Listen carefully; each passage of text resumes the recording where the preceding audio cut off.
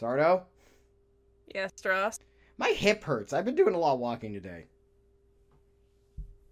You know what? That's fair. I think that's a symptom of getting older.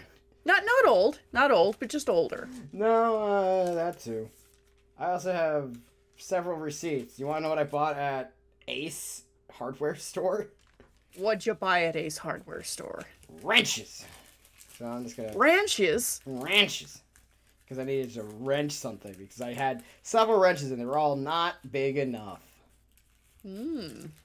Well, sometimes you need a 16 millimeter and all you got is 15. But hello, everyone. Welcome to the Skeleton Crew Podcast. Hi, everybody. That's Sardo. Sardo, what is up, my purple skeleton friend? I would like the sun to stop. That's what's up. Fair. I like how, like, the whole skeleton, like, gimmick thing never comes up. We're like, yeah, we're skeletons. Forgets about it. By the way, we're skeletons. I feel like it's imbued in our character. We're so skeleton that we don't have to, make a big thing about it. We just are. I just like the idea that we're just normal men. Just innocent men? Yeah, exactly. And because we're so normal, or we believe we're so normal. It's just how we are. Yeah. So, okay. Dross. Yeah. Are we going to talk about the fact that I just looked up the scores and the first highlight I see is from the wrong game? Oh. Well, I looked and I'm like, wait a minute. Something here doesn't add up. Goodness. Yeah. Rare problem. But anyway, folks. Well, this is what we get for having Musk Twitter, I guess. Yeah. But anyway, folks. Hi. Hello. We're talking about Samurai Warriors 4 again. We're going to apologize now. I'm sorry, but also, I don't really mean it. Yeah, we're sorry in the sense that you have to deal with our horrible, horrible opinions and thought processes and ideas and beliefs on these characters and how they are written. Because last time we talked about our general affection, now we're getting into the weeds. Oh, this is how the sausage is made. I love it. I love how the sausage is made, because it's our sausage, and therefore we know what the spices are. Oh yes, it's the secret 11 herbs and spices, and all of them are paprika. It's a very paprika forward blend. It's actually not very good. I'm not a huge fan of like Italian hot sausage because of that, because it's always very paprika forward, so it kind of has a like iron-y taste. A little bit. Yeah. Whereas personally, I like more of like the Mexican style chorizo, which is more like chili based, so it's got kind of those floral notes. Chorizo's nice, yes.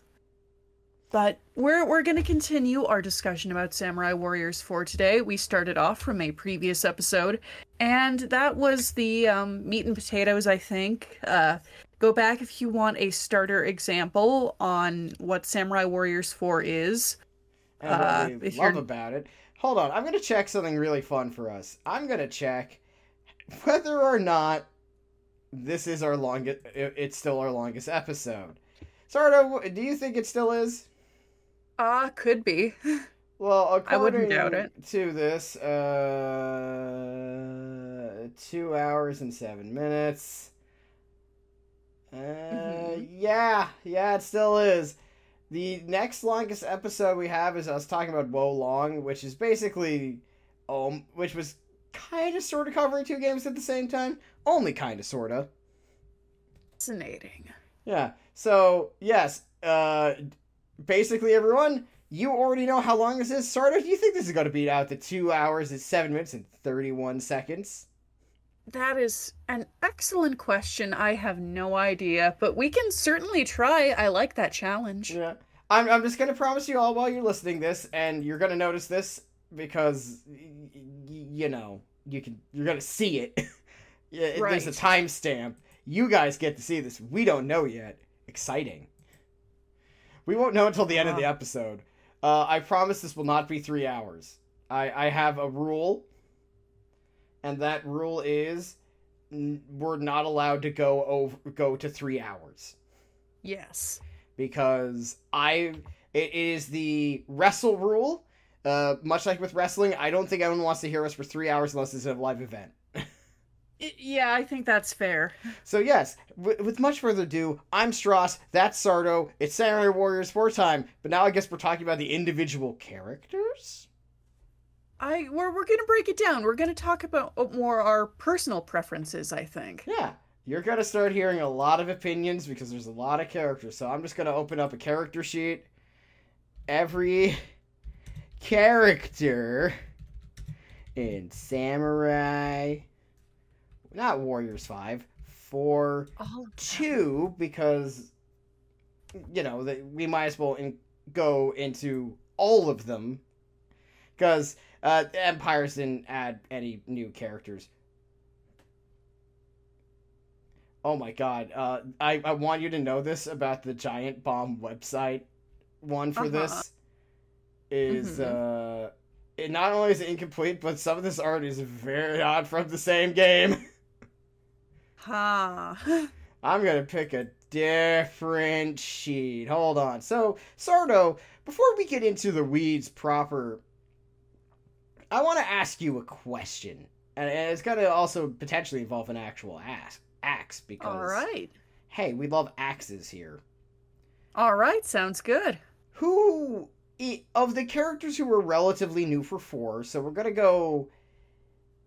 be a little bit fair and point out that not every character was new to 4 directly, but might as well have been. Because most likely before they were probably NPCs. Well, no, let me rephrase this. Samurai Warriors 4 specifically had new characters added, but they're not all necessarily from 4. Like... You know, like, Munenori Yagyu and Naotora were introducing, like, Musou Chronicles 2nd, and I don't know what the fuck that is. I don't even know what that is. Like, very kind of intermediary games that probably not a whole lot of people played. Yeah, so I'm not gonna count those. I don't even know... Well, I know why I didn't hear of it. It was on the 3DS. Yeah. Which... You know, great platform, but weird. Didn't get a whole lot of player base compared to some of the other games. So basically, I'm gonna here are the characters who were added in the cycle of 4. Just so we are clear, we are including number 1, Toto, Takatora Toto, Naotora, Yagyu Munenori.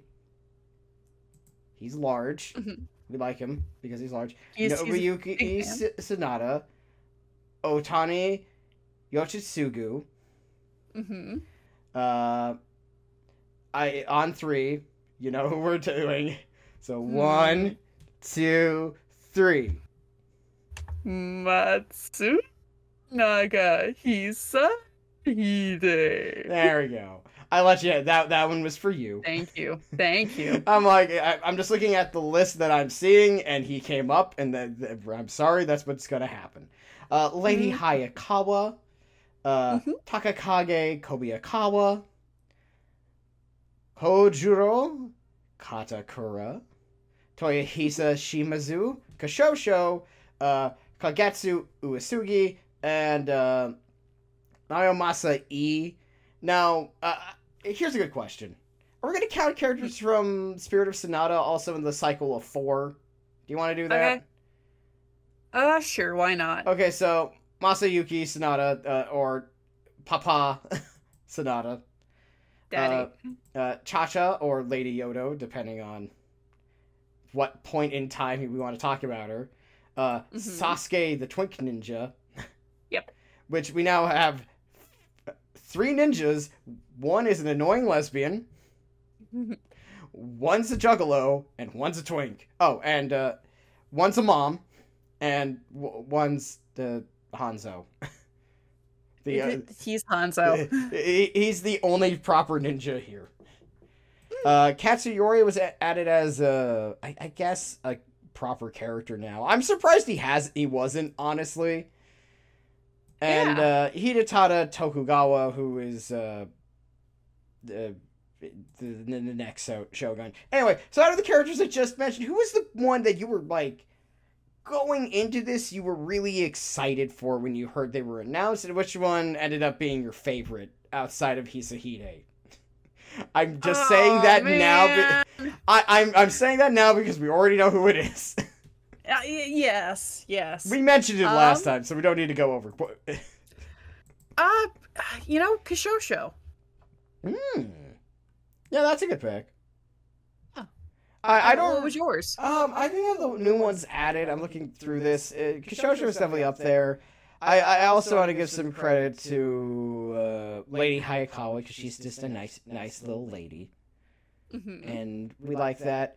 And there is one noted NPC that we could talk about real quick in terms of characters, and that is the older Sonata's sister. She doesn't do a whole lot. I never played Spirit of Sonata. I'm sorry. That's on us. She's just girl.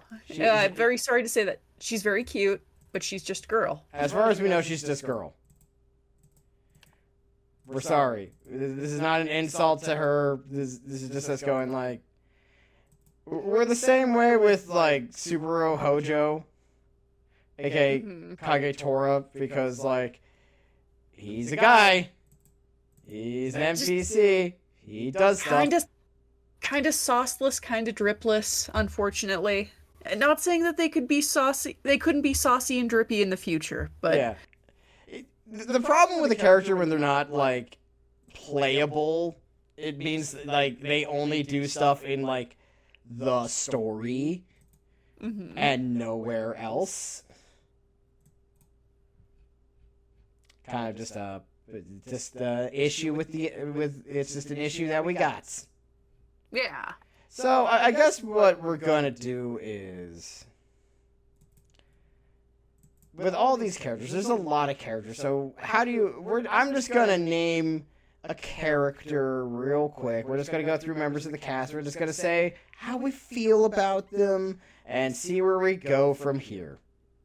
This is the second time I'm going to apologize. We're sorry, but this is what we're like.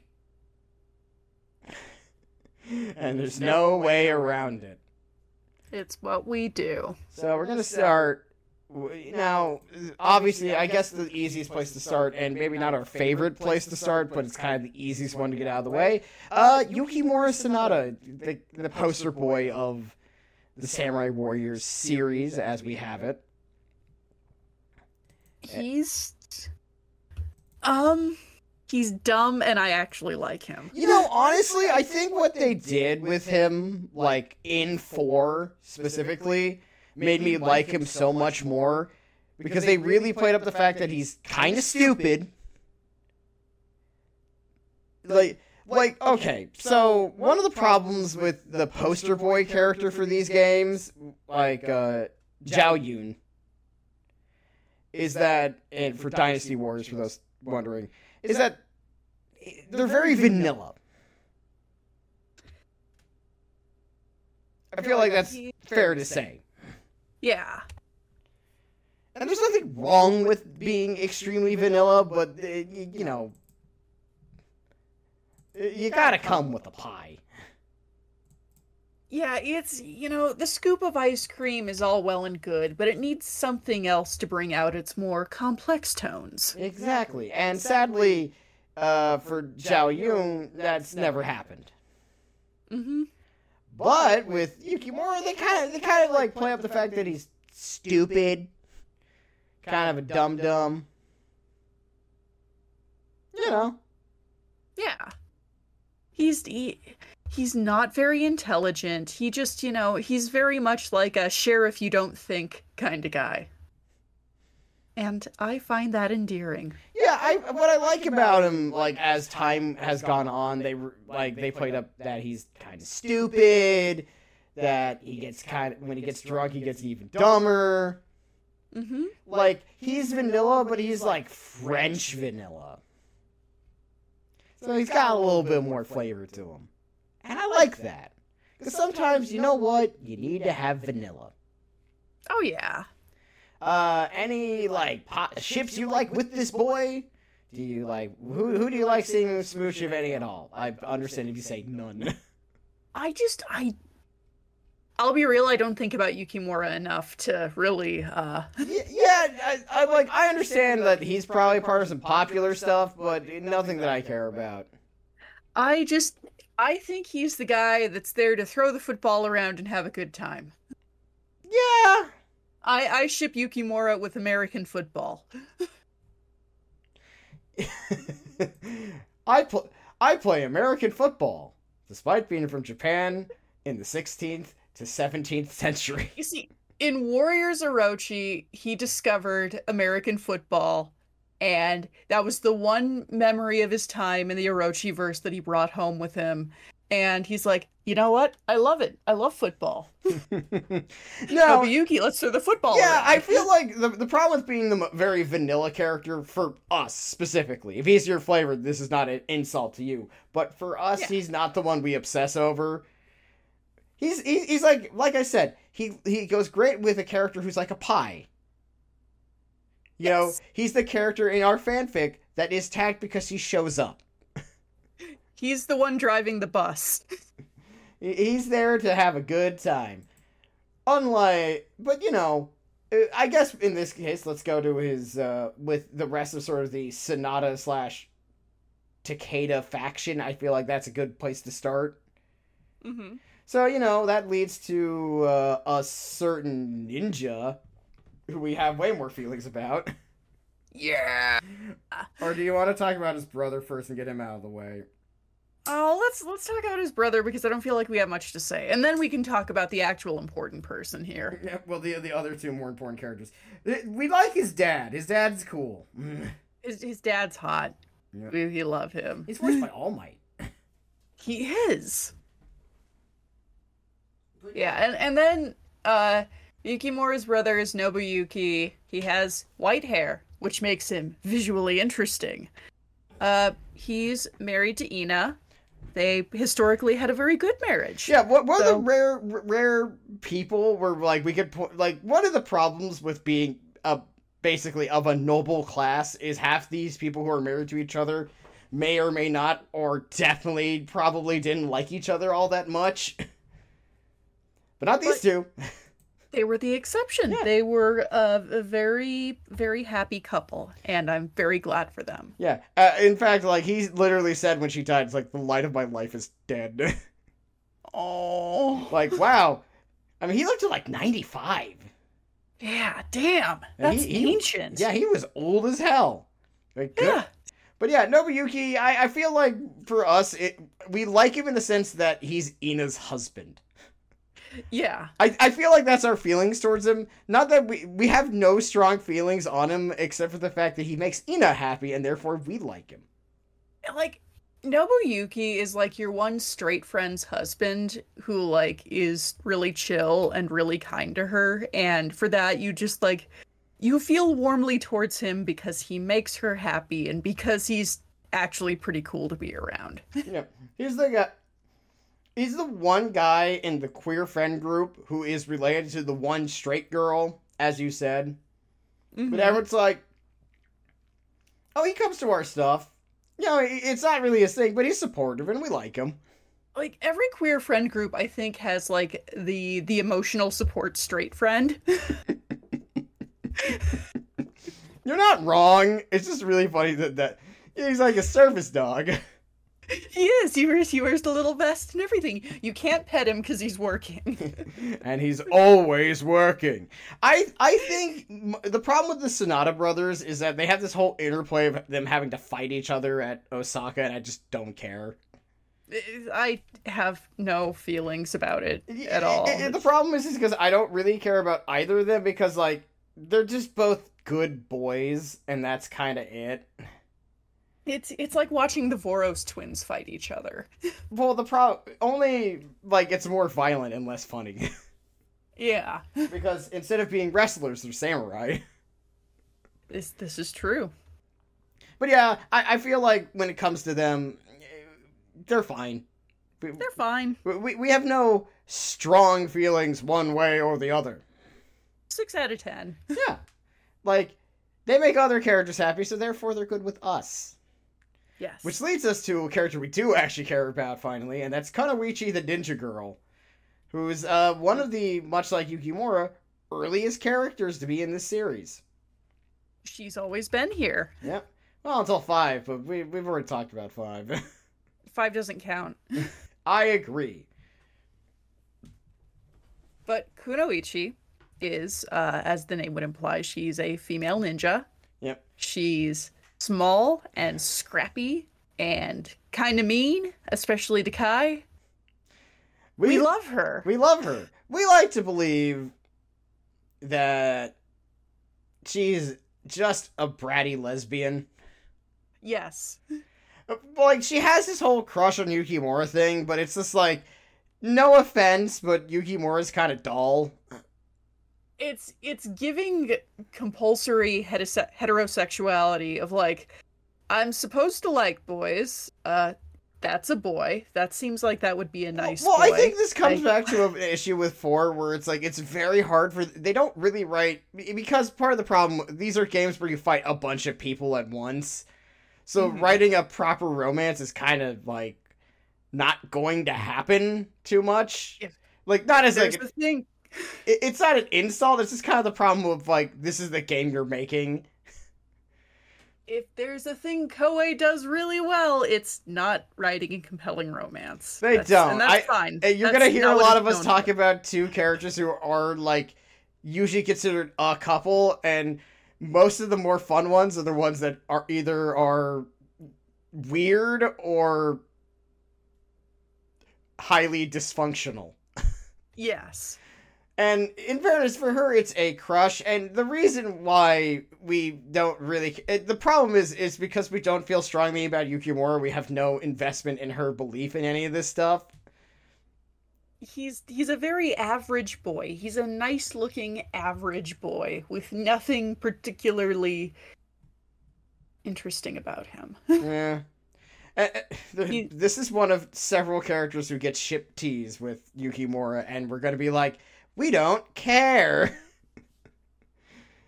I take all of Koei's romances as a suggestion that maybe you could want these people to end up together, honestly, and I don't listen to any of it. Honestly, considering the fan base, none of them do. No one does. Oh. The only time that there is like any form of version of this is they're already a couple. Mm-hmm. So like... Noah and Nobunaga, it's like they're already married by the time the game usually starts, so like, yeah. Okay. We're gonna... Duh. And these people are evil, so we're allowed to acknowledge they probably fuck. Yeah, exactly. Like, the problem with Kunoichi and Yukimura is that, like, it's so... It's not that it's not horny, but it's very sexless. And that's because, let's be 100% real... The problem with that is because Yukimura is very sexless. He's like a Ken doll. He has all the sex appeal of drywall. Well, like, it's not that he isn't good looking. We want this to be made more clear. He's very obviously attractive. There's a difference between being attractive and being, like, having sex appeal, though. Yeah. Like, he's the type of guy that, like, the teenagers like, oh, he's so hot, and he's dreamy. He's like Tiger Beat kind of dreamy. Yeah, do people still read Tiger Beat? Fuck, I don't know. I've never been a teenage girl. I didn't read Tiger Beat even when I was a teenager. I read the men's magazines, which were not better. I read Nintendo Power, which was or Slam. I read a lot of Slam back in the day. That was basketball magazine. Welcome to the jam. Exactly. And the men's magazines were only interesting when they got actual history articles. Like, I read one on beef jerky, and that was like, oh, this is cool. Jerky's delicious. Yeah, like, that's interesting. All the stuff about girls, well, yeah, it had the pretty girls in it. But, like... But it wasn't really interesting. Yeah, and I'm pretty sure Tiger Beat was probably the same way. Yeah, but it's like, the point is, Yukimura's not beef jerky. Like, he's... You know, beef jerky's not physically appealing just to, like, look at it usually, unless you're hungry. but it's sensually appealing. And Yukimura is like the inverse of that. Am I making sense? No, you make sense. It's just a really weird analogy. Well, it makes sense to me. Well, the point is that Yukimura is just not very interesting to us, and therefore her whole crush on him is kind of boring. So, to us, she's a lesbian who's annoying. Yes. But in the fun way. Annoying, affectionate. Yes. I like her. She's fun. She's not my favorite, and that's no problem with us. But really, the Sonata, despite being kind of like their own thing, work under a different person. Which means we gotta talk... And we love Shingen Takeda, because we love a stout man who pulls out wrestling moves out of the fucking blue. Gampa! He's fun. I've always liked Shingen. I think what I love about him is because it's just like, he's this like large, like stocky man, kind of like a dwarf. Not like because he's short. He's compact. He's short, but he's broad. He's not like super, like some of these characters can get really tall, but like you put him next to other people, he's not super big. He's just kind of super neat. He is. And we love a cool old dude. Yeah. We don't have any ships for him because, like, he doesn't need one. He's already neat enough. Or you do. Kenshin. Yeah, that's kind of the obvious one, and if you like that, that's fine. That's not my thing. I just kind of want him to go around wrestling people. That's also a fair want. I would like that for him, too. Yeah. Shingen Takeda. Great in art book. Would hang out with. Does grill. Probably make some mean beef jerky. Yeah. Because he's like, this shit's $8 at the gas station. I'm not paying for that. I'm gonna go make my own. And then he does, and it's so much better than anything you buy at the gas station. And that's kind of sort of, obviously there's his son Katsuyori, who was really only introduced in Spirit Sonata. I don't think either of us played that. I heard it was actually pretty good. Ironically enough. I heard it was good. We need to play that. But we're not talking about that. Katsuyori he's a fail son, therefore we probably like him. He sucks. He screwed it up, which means we probably love him. But yeah, that's the Takeda faction / Sonata. What's your thoughts on them as a whole? They're good. They're the Red Power Ranger. Yeah, I feel like despite the characters we like in it, they're kind of the most normal faction. Yeah, they're the protagonist faction in that. I mean, well, Yukimura is like the most like stock main character kind of dude. Yeah, I feel like the best way to really describe them is that they're kind of the most basic of them all. Not that that's a bad thing. It's you need that. You need sort of your like normal group. They're the shonen team. Yes, I agree. They're the shonen team. They're okay. They're fine. And we're going to go into the other protagonist faction, and that's the Tokugawa. Hey. And therefore we're going to have to start with the most dad character in this series. Ieyasu Tokugawa, the next shogun of Japan. Who is not a little Dutch boy here. Yeah, who is not a little Dutch boy, but a tiny round man. I've said this before, but Ieyasu is always funny to me because here in 4, he looks so much like my elementary school principal that I bit once. I feel like... No, I just love that story. It's just so funny. You've told me the story. I love that story. No, this is not me making fun of you. It's just like that is the greatest, most ridiculous, like randomly, like specific combination of things. His name was Mr. Schultz. I bit him on the hand because he was trying to physically drag me. And... Well, I mean... Anyway, I think Ieyasu is also a character that we're just kind of fine with. It's alright. Mr. Schultz, Sarda would like to apologize for biting you that one time. No, I don't want to apologize. I'm not sorry. Well, there you go. But no, Ieyasu's fine. He's out of the three unifiers in this, you have your three unifiers: Ieyasu, Hideyoshi, Nobunaga. Least favorite. Ieyasu gets dunked on the most because he is a small, portly, balding man who just isn't as attractive or interesting, even though Hideyoshi is a serial womanizer, but that's neither here nor there. I think the best way to put it I don't know. I think the best way to put it, whereas, like, Nobunaga's a weirdo, Mm-hmm. and, like, Hideyoshi's kind of a fail son who fails upwards. Ieyasu just kind of is the guy who has to win in the end 99% of the time. And it makes people very unhappy. Yeah. And it's not that I think he's a bad character. It just means he's not that interesting. Not a lot happens with him. Yeah. It's more of a case of, I would like you so much more if you had more flavor. I would love a little more personality on him, because he's very much just a guy. He is the character that could best be described if he is seasoned with salt. Yep. Not because he's salty, just a pinch of salt. You know, has some flavor to him, but you could use some black pepper. Oh yeah, at least a little, maybe some garlic. The thing is, with that said, I think we like more of the other characters in his faction. Mm-hmm. Like, for example, Tadakatsu Honda, aka Sports Dad. He's big. He's big. Ina's dad. He's Ina's dad, and he's firm and cool-headed and always going, In Sengoku Basara, he was a giant robot. Which is weird. Because Basara is weird. It's very weird. But, you know, I like Honda. Honda's much like Ieyasu in that he's fine. I like him more than Ieyasu, and I like playing him more than Ieyasu.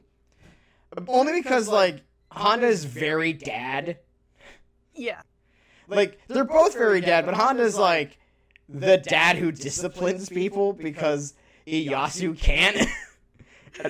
He's the one who tells you that his friend asked for no pickles on his burger. Yeah. He's like, he asked for no pickles. Is that all right? And you're like, yes, sir. And then he crosses his huge biceps. And you're like, wow, he works out. He's big. And it goes to my theory that every male character can be improved by making him a dad. Yeah. And also, he's just... he has a fun design. He does. Like, he doesn't look generic, and he's neat. He's not our favorite. He's not even the favorite of his own family. Oh, no. Definitely not of his own faction, because that's probably Ina, if we're being supremely honest. Yes. His daughter. His lovely little daughter, who is, like, she's the one straight girl on, like, the girls' soccer team. Mm-hmm. Which makes her a fun character in that regard of... she's the one girl who is the only one who isn't queer. Yes. Which is funny. I don't know why. It just kind of works. Just the obligatory straight girlfriend who is super cool. Yeah. Her design's cute. She's cute. She's like the jock character. She's fun. Yeah, we enjoy her. We usually just leave her to her husband because it's like, yeah, they got a thing going on here. We're fine with that. Yeah. Of course, in 4, sort of, they added 2 characters to the faction to add some spice. And we'll talk about the E's. That's spelled right. I, by the way. Yep. Not E.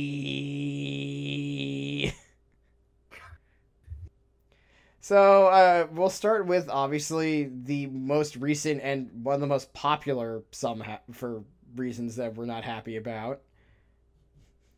Now Tora, who we've talked about before, and in multiple cases, I've talked about... At length. At length.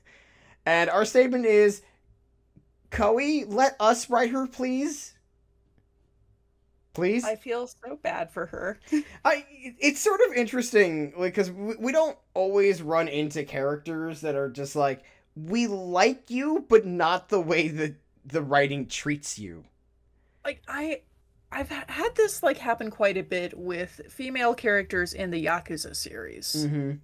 Mm-hmm. And maybe a little less with the Koei Warriors stuff, but only because it's like I don't feel like Koei Warriors is usually as egregious. But in this case, it is that egregious. Yeah, no, it's like most of the women in Koei Warriors games, like, are just kind of the characters that they are, and they're a flavor. Mm-hmm. And you don't expect a whole lot out of it, usually. And you don't expect a whole lot because, like, the main characters are the main characters because they're the ones who actually did things in real life. And there's also, like, a million characters in the cast. So of course, it's gonna be a little more one-dimensional. Yeah, part of the reason why it's so easy to headcanon characters in these games is because you kind of have to.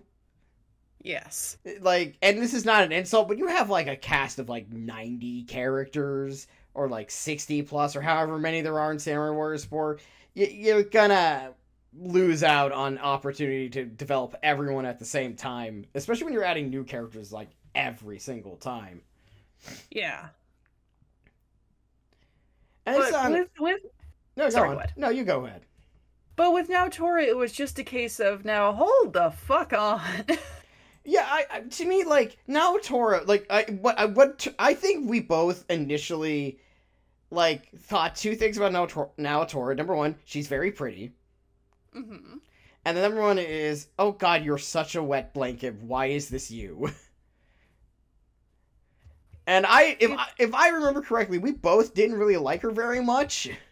I did not care for her at first because I'll be real, you know, watching her story was a very uncomfortable experience because of how the writing treats her. But when they added her nephew/son adoption things, it makes sense, okay? She adopted her nephew. Because they needed an heir in case she dropped dead all of a sudden. Yeah. And because because she was the leader of her clan, and which was, you know, a fairly rare for the time to have a woman in charge of that. So it should be noted that what happened, just as a quick reminder, is that her father died at Okazama by Nobunaga's schemery. As one does. And because she wasn't married yet, or anything, she was suddenly head of the clan, and everyone's like, well, here we go. Now, I think we both know for a fact that, like, Naotora was... The problem with her... Now, in Basara, she's a very different character, and people were like, oh, we like this version, why isn't she this? And I go, like, because they already have that. Yeah. Their version of that is already at home, and we like that. So, but what was, thankfully, what happened was in 4-2, which is the one with all the side stuff, they, with now Masa being added, who's kind of just a gruff, apathetic teenager at times. He's a mad boy in a big suit of red and blue armor. But she treats him like a little kid, and it's like, oh... You're a mom friend. And it was beautiful. And we're like, yes, of course. And that, like, I think that really started switching how we felt about her very quickly. Yes. Because we were like, oh, you're, like, you stopped being, like, just, like, the the one that was made, like, this is gonna sound mean, but... You were the one decided to appeal to otaku in that way. It's true, though. It's true, though. And then it's like, oh, but now that you're a mom friend who does mom things, now we just want to put you in, like, sweatpants and, like, a big comfy sweater. It gave a little more depth to her character, and we took that and ran with it. Yes, and now we believe she's dating a different character. That's coming later. That's a specific faction. We'll get there. Yes. But yeah, it made us like Naotora a lot more. Mm-hmm. Which is interesting, because usually a character doesn't always get a second chance like that, and I'm glad she got it. She deserved it. She did. Which means we're gonna now have to cover her nephew slash son. Now, Masa, Her son Few. her son Few, he's fine. I think he's very much a straight man character. Yes. So he's less silly. His biggest ship is with Toyohisa Shimazu. It's very gay. We're in for it. Yes. I enjoy him as an extension of Naotora. I also, like an appendage. He's kind of this weird character where we both kind of enjoy him because he's connected to two other characters. Yes. But because he's such a straight man and a lot of humor, it allows us to use let him be a straight man for our own stupid stuff. This is true. And that's not an insult. That's just kind of what happens. Turned out. Yeah. Tokugawa faction. They alright. I think I like him more than I think overall I like him more than the Takeda Sonata mix. Because it's like, with the characters for the Takeda, I either really like them or I'm very apathetic towards them. Yeah. Whereas, like, I feel for at least a few of the Tokugawa characters in a way that I'm like, I care about this character. I want them to be well and be happy. Whereas with the Sonata, I'm like, okay, the ones I like, get in the van. The rest of y'all, you stay here. So, I guess we should cover one of the other major factions, and let's talk about the Uesugi. Yeah. Oh wait, we forgot one. Oh, I'm sorry. How did we forget Hanzo? Oh wait, because he's a ninja. No, we just plain forgot him. The problem with Hanzo Hattori is that of all the ninjas, he's the most ninja. He blends into the background. You just don't think about him a lot. The problem is he's the serious ninja of all the ninja characters, and makes him kind of uninteresting. He suffers for it. Which is incredible, because he's voiced by Takaya Kuroda. Of all people. Like, full-on Kiryu voice. And we're just like, we don't care. He's just doing the Kiryu voice. And, yeah. So somehow we don't feel anything. I don't know. I think what happens is it's a great example of the problem with like the ninja character at times, where it's like their whole thing is they're the serious silent type, and therefore that's all they do. I was like, okay, all right. He's not bad. Yeah, he's fine. He's fine. He's our least favorite ninja in this game. It's true. He's not... We don't make fun of him like we do with Kotaro. He's not... We don't have him as, like, a weirdo lesbian, obviously, like we do with Kunoichi. And, we'll cover the last one later. Yeah. I guess we're gonna go with one tangential character to the Tokugawa, because he used to serve them. Yoshimoto Imagawa, but the 4 version. The small... chubby, Kimari obsessed, somehow much scarier than 5. I'm very afraid of him. Yeah, well, because they started to have, like, play up the fact that he's kind of sort of actually secretly really... The problem with a lot of depictions of Yoshimoto Imagawa is that he is famously famous for his biggest failure, and not for any of the other things that he actually accomplished. Which was a lot. Yeah, he famously was an incredibly successful daimyo, did a lot of smart maneuvers and all that other stuff, and the one battle he needed to win, he lost badly, and died. idolized Yoshimoto, he never scored. Yeah. And thusly, he's remembered in a lot of anime as this kind of foppish, ineffectual, oh, speaks like this, especially in English dubs, oh. And, You know, and also, like, they make him look very, like, old school, like, Heian era samurai. Just, like, drive home the point that he's, like, old, like, ineffectual and foppish. And to its credit, 4 gets a little away from that and tries to do something sort of different, but not as much as 5. That's the one thing 5 did especially well. Yeah. 5 and, like, Neo 2 are the only two things I can think of where Yoshimoto's given any ounce of respect. Yes. Still foppish, Oh, yeah. but, like, more respected. And for Imagawa, I'm like, he's fine. I mostly just kind of feel bad for him.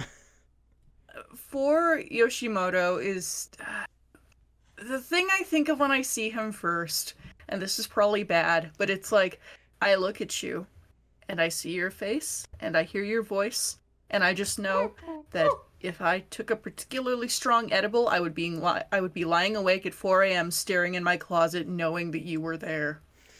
And so afraid. Yeah. Yeah. I mean... He's my sleep paralysis demon. The downside of Yoshimoto in 4/3 is that he's just... It's not that impressive. But we're instead now going to talk about the Uesugi, because let's talk about a character who actually is done, I say well, and that's Kenshin, who I like. Kenshin! Okay, so one of the reasons why I like Kenshin, very honestly, is the fact that this is one of the rare Kenshins in 4, like Samurai Wars up until 5, where they avoided making him a pretty boy or a lady. Which, you know, given Koei's track record on making so many people be shonen, that's very impressive, and I'm proud of them.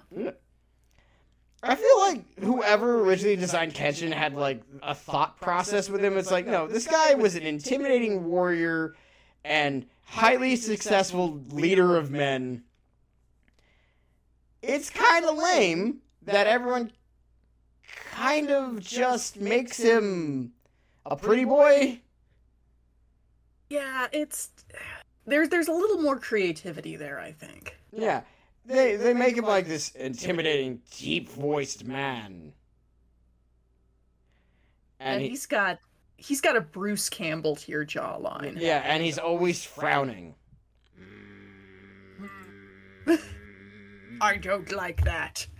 And I'm the god of war. Yeah, and it's fun. I feel like he's maybe my favorite adaptation of Kenshin that I can think of off the top of my head. Yeah. Because, like, all the other ones are either, like, a lady or, like, basically looks like a lady. Mm-hmm. And I found that to be kind of dull. It's a very repeated beat, and it's nice to see something different. I agree. It's not my favorite interpretation of Kenshin, though. No. That would be from Oda Cinnamon Nobunaga, where he is a borzoi. That's my favorite Kenshin. and also your favorite kind of dog. My favorite dog breed. Which is probably why that's your favorite. It's true. But this one is really good. He is rivals with Shingen. They fight each other, but they also kind of care about each other and respect each other as warriors. Just guys being dudes. Just guys being dudes. Yeah, I like him too. But honestly, I feel like what makes him fun is the rest of his faction, because he has to deal with, like, kind of the weirdest faction. Part of the weird part about the Uesugi is that, like, they have some of the oddest lineup of characters by writing. Mm-hmm. Which is why we get to his sister, Aya. Yeah. Who we like, and are also scared of. How do you want to describe Aya? I'm going to let you have this. I'm letting you have the floor for this one. Aya is a very beautiful woman. She is graceful and poised and elegant and perfectly coiffed. She's like a swan if a swan were a person, and by that I mean she can break bones with her wings. Mm-hmm. I love Aya. I wish Koei would write more women that are just fucking freaks, because she's a freak. Yeah, Aya is kind of creepy in like a very weird way. Like, she's this incredibly pretty, long black hair, not dressed in any way that makes you think she shows very little skin, but like everything she does makes you kind of scared of her. She okay, my thing is Koei saw the success of Chunhua in Dynasty Warriors when they introduced her. It's like, oh, a kind of pseudo motherly figure who's also scary and a little unhinged. Keep going. Take that, keep going with it. You know, I hate to inform you, Sardo, but Aya came first. Holy fuck! You have to remember, she was introduced in Samurai Warriors 3. She's in Warriors Orochi 3. I mean, damn, you're right. But it's sort of like, oh my god, she's just like kind of weirdly unhinged in a lot of her like interactions with other characters. But not like, unhinged. She's more like, I'm in your walls. She reminds me a little bit of Tharja, just in that sense. Less on the antisocial side, though. Like if Tharja was friendly, yeah, if Tharja was a lot nicer to you and a lot more personable instead of a weird, awkward, antisocial nerd who happens to be extremely hot. Mm-hmm. And she is. Oh yes, she is. We're gonna have to talk about Awakening at some point. Oh yeah. But she has a son who is the heir to the clan, Kagekatsu, who is a big, large, softy, and I like that. He's a good boy. He's a large man. He's very honor bound, but he's not mean. He's like, hello. Hi. Want to go ride bikes? Yeah. And he's a little mortified of his mother, as anyone would be. As one should. But I think our favorite member of this faction is neither of any of the people we just mentioned. Mm-hmm. You want to introduce him?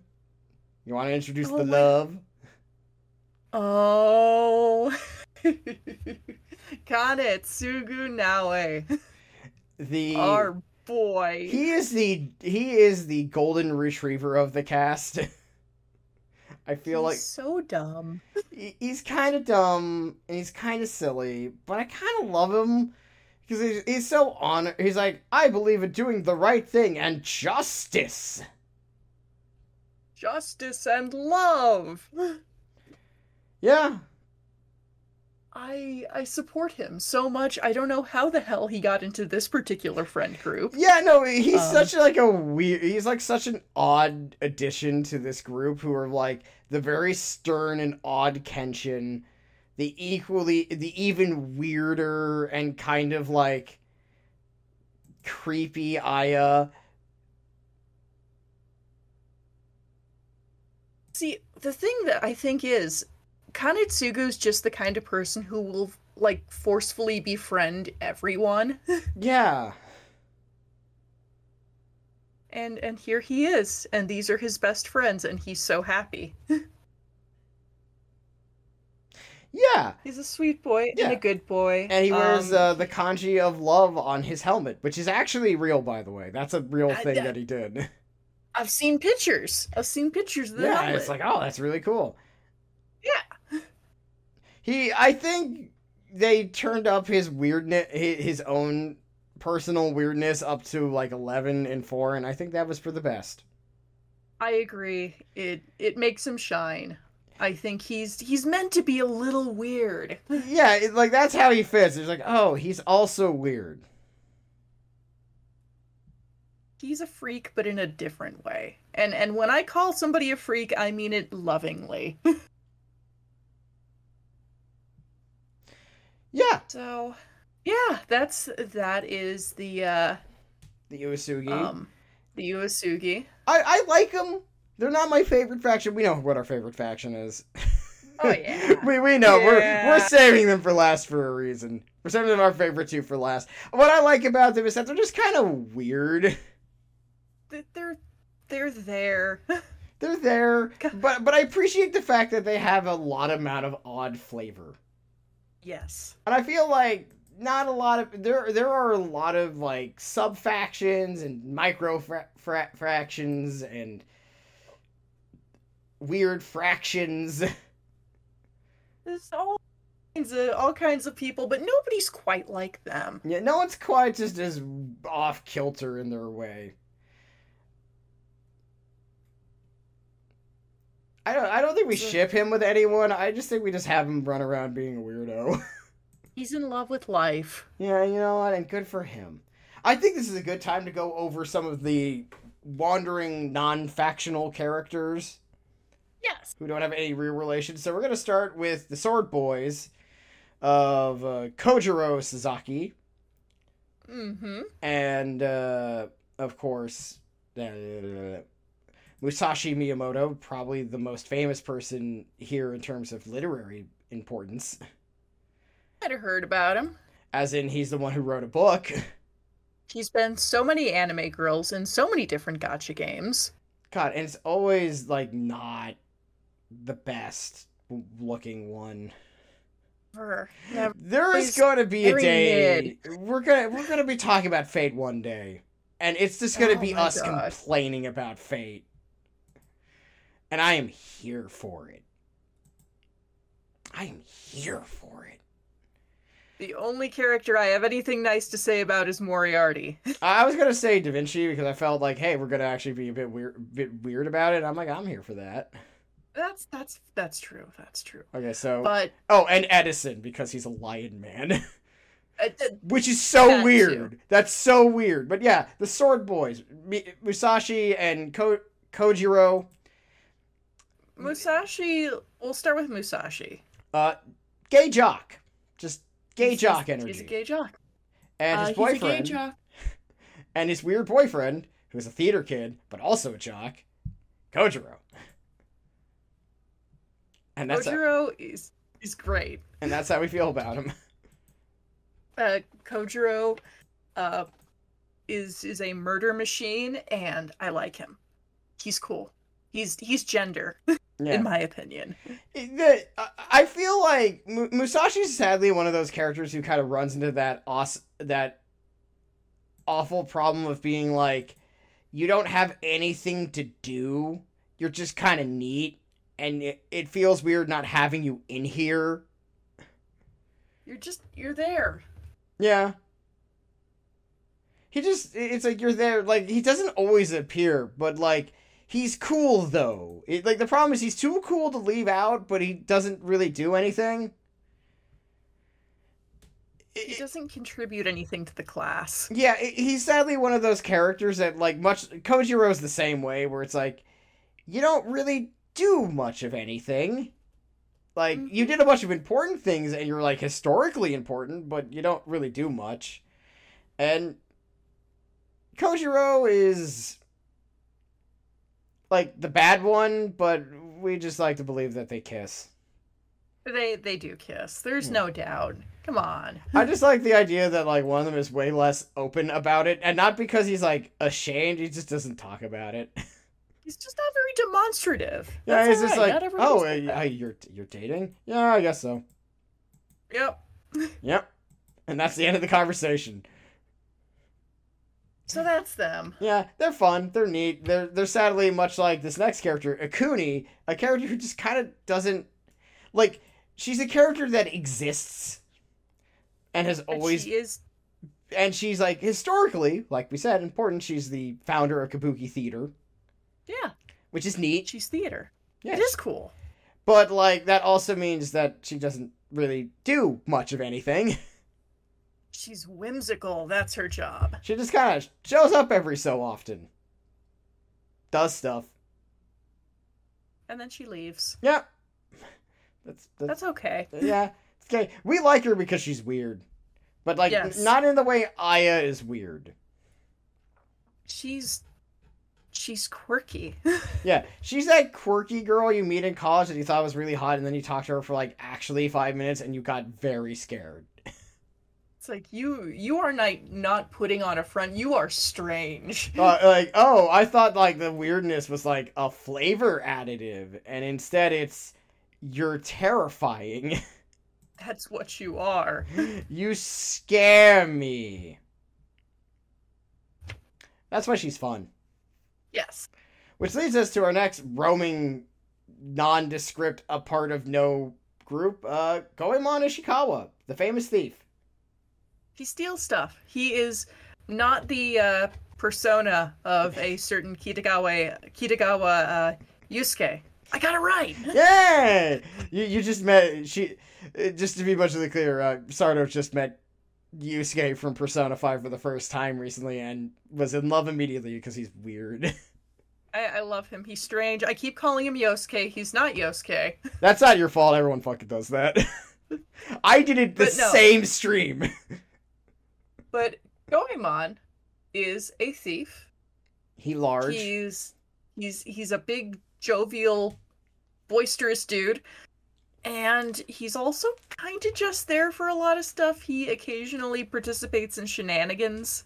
Yeah, the reason why we're just covering these characters very quickly is because they're not part of any faction in any real way. They don't really do a lot in the story. They're just like famous people from the time period that are neat. Mm-hmm. So we're like, because there's two types of these characters who are nondescript faction-y. There is the first version, which is like, you don't belong anywhere, so we just kind of have to put you somewhere. But we think you're cool. That's where you get your Goemons, your Kunis, your Musashis, your Kojiros. And they're neat. All sorts. And then you have the other half of this, which is characters who kind of float around part of the story from like faction to faction, where they do stuff. And they actually are like attached to the plot in some way.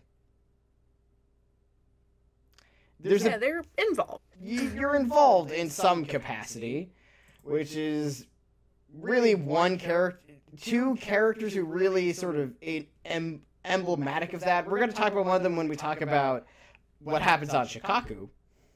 Mm-hmm. But the other one is our beloved Trash Man. He who smells of Axe body spray, and exclusively Axe body spray, and nothing else. You want to introduce him? Goichi. And in case Sardo got cut off because we do this via Discord, and sometimes you get a bit too loud, it cuts you off, Magoichi Saika. Not your fault. Sorry. I'm just making sure that the people knows. Alright. He's our boy. He's our boy. We love this trashy man who is... he's the womanizer of the group. Or at least one of them. He's a fuck boy, and he's stinky. And we love him. He likes ladies. Ladies don't typically care for him. Mm-mm. But he's really endearing. Strauss, why do we like Magoichi so much? So, first things first, we should mention that Magoichi's technically three people at the same time. Yes. In the sense that the title, that Saika Magoichi is a title, not strictly a name. So there were several guys who take it. Yeah. This one is usually considered Shigehide Suzuki specifically. Yeah. He wields a gun. He brings the power of gun with him. And despite being a ladies' guy, he gets a surprising amount of like deeply emotional moments, and that's like super weird.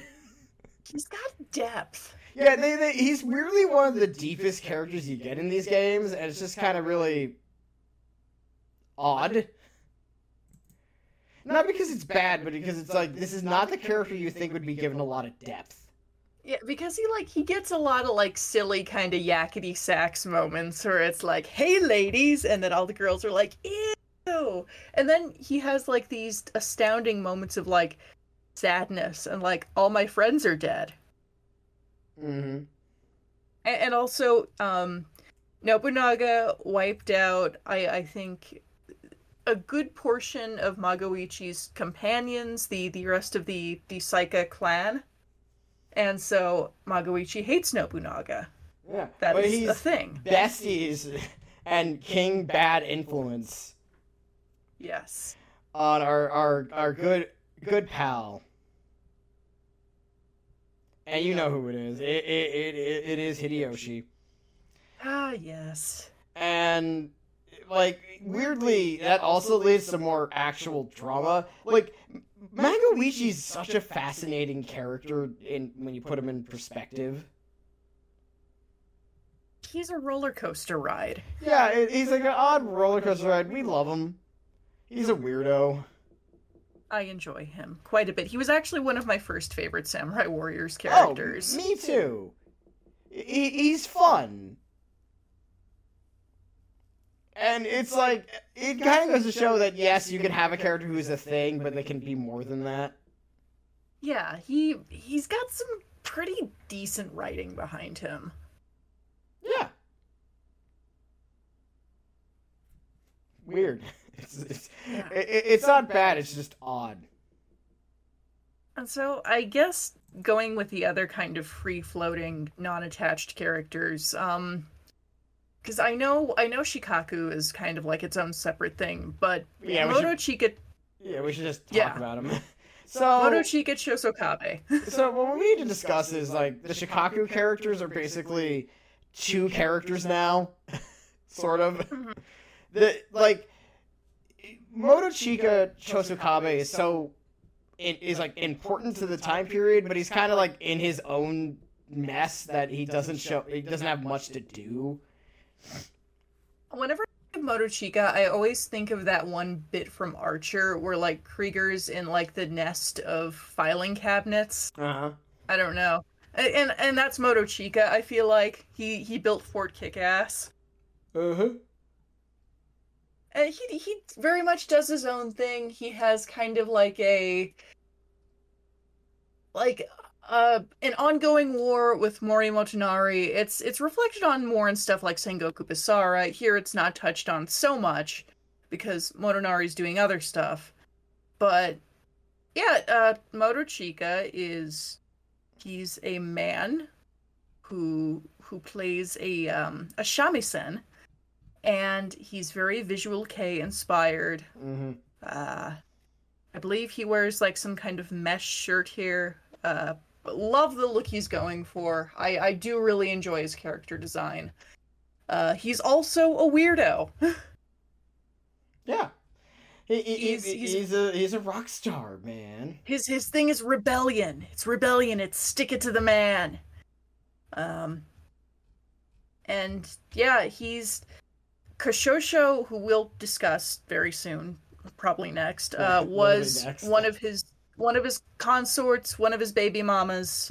They had a kid, and there's like some implied shipping going on there. They also kind of imply like a ship thing with her and Magoichi, but that's also just because Mago likes whammon, and she's a very pretty whammon. So yeah, and she is, and we also like her. She's also very pink. She's extremely pink, and she's kind of divisive. You kind of either love her or you hate her. Yeah. I love her. I feel like this is one of those ones where, like, the people who dislike her the most seem to be in Japan, mostly. Mm-hmm. And the people who like her seem to be all, like, in the western half of the fan base. But, I mean, she does speak to American sensibilities, because look at her. She's so disco. She's extremely disco. She's a hard luck woman. She's a bit of a bitch. She brings misfortune to all the men who cross her path. And I love that for her. She's disco mommy, but she's good disco mommy and not evil MILF Manor disco mommy. Bringing that back. Yes, I am. But we should also note for a fact that she's the one who sells you drugs at the club. It's true. And not necessarily the good ones. Yeah, you will either get a bad trip or you'll find out that she sold you flour. Yeah. and you'll No thank her in-between. for it. And those are kind of the free-floating characters. We like all of them well enough, or very much a lot. It's just, they don't... Their problem is they don't necessarily get to do a whole lot. They're just sort of there. Yeah, they're there because, like, you can only focus on so many characters, and there's a lot to cover. Yes. Whoops. Which, I guess we're gonna go with, one of the sub-factions. Mm-hmm. Because it takes 3 characters out of the way that we don't really care about. So let's talk about the Azai. Nagamasa, Nobunaga's sister's dead husband. The first He's dead blonde. husband. He's a blonde pretty boy who's nice. We don't really care about him. We Nobody really don't. I don't know how popular he is, actually. I wonder if he is. He's like the Lana Del Rey album, He's Born to Die. I will say, like, his stuff with Uichi, Nobunaga's sister, who we will be talking about at some point today, is, they're very lovey-dovey. Yeah, they're saccharine. Yeah, they're saccharine. They're Well, because it's like, Go on. Nagamasa's great because he's one of the few, like, dude examples I can think of like, a male love interest character who is there explicitly to just be fucking murdered and make his wife really, really sad. Yeah, it's the rare time where the man is the frigible one. And occasionally Uichi has flashbacks to Nagamasa under a white sheet for whatever reason, smiling into the camera. He's very... Go on. Like all dead spouses do. Anyway, sorry. Yeah, we don't dislike him or anything. He is the boring version of Yukimura, but has a wife. He's a wife guy, I guess. I guess. I mean, I don't hate him. He's just there. He's just very there. He has a lance. It's neat, I guess. He's what's-her-face. Yeah, he is what's-her-face. And that extends to Takatora Toto, who we call Samurai 009, because he looks like a Which cyborg does he look like? Hold on. You want to talk about him for a bit while I look this up? Yeah, he's to give Takatora credit where credit's due, I will say the things I like about him. He's got an interesting design. I think he does look like visually pretty different from a lot of characters. He's a little bit of a twist on the standard pretty boy design. He's got some cool stuff going on. He does. I like his sword. Yeah, he does look like a character from Cyborg 009. Yeah, he does. And that's fine. I just I think it's okay, I found the right one. It's Cyborg 002 that he looks the most like. okay. But like not the same design. He falls into the same camp as Yoshitsugu, where like he's not a bad character, and there's plenty of people who like him, and that's fine. I just don't really care about him very much. Yeah, it's one of those things where it's like, I don't care about him. I don't care about the drama he's attached to, because he's attached to the Azai stuff, where like he really... Like, I wouldn't say he's like in love with Oichi as much as like he really cares about her and like I served her kind of way, and she was very nice. Yeah. He looks like, I don't know, the main character from Cyborg 009. He looks like both, like, if 2 and not 009 and 002 had a gay baby. He's got a neat scarf. cool scarf. Yeah. I like using his weapon when I create creatable characters. Fair enough. That's about it. And on the other end is Yoshitsugu Otani. He's fine. His character... I like the Basara version way more. I feel like the problem with him is that he's a man who historically had horrible leprosy, but you never actually really see it. He's very go with the flow guy. Yeah, it's, very, very, like, mystical and kind of, spectral. And the, like, inch of his face you do see is, like, beautiful. And, like, creamy, unbroken skin and long, beautiful hair. Yeah, and I like to believe those are the only parts of him that look good. Like, the rest of him is just disgusting. Which is a better idea. I would love it if he was like a pustulant mess under his cloth. Yeah. As he is, again, he's somebody that's there for other people, not for me. Yeah. I feel like much like with Jia Chong of Dynasty Warriors, I think if I existed in a different universe, he would have been one of my favorites. I feel like just not my favorite in this universe. If he came out like way sooner, he would be one of your favorites. Yeah. But when like you were younger, specifically. Yes. I feel like if little teenage Sardo would have liked him a lot more. But like he came out like when we were in our 20s. And now I like ghouls, so. Yeah. And he's not ghoulish enough. And his personality is very nondescript. They're fine. The Azai characters, they're not technically Azai characters. They also float around. They're fine. Yeah. I guess we should cover the Mori characters real quick.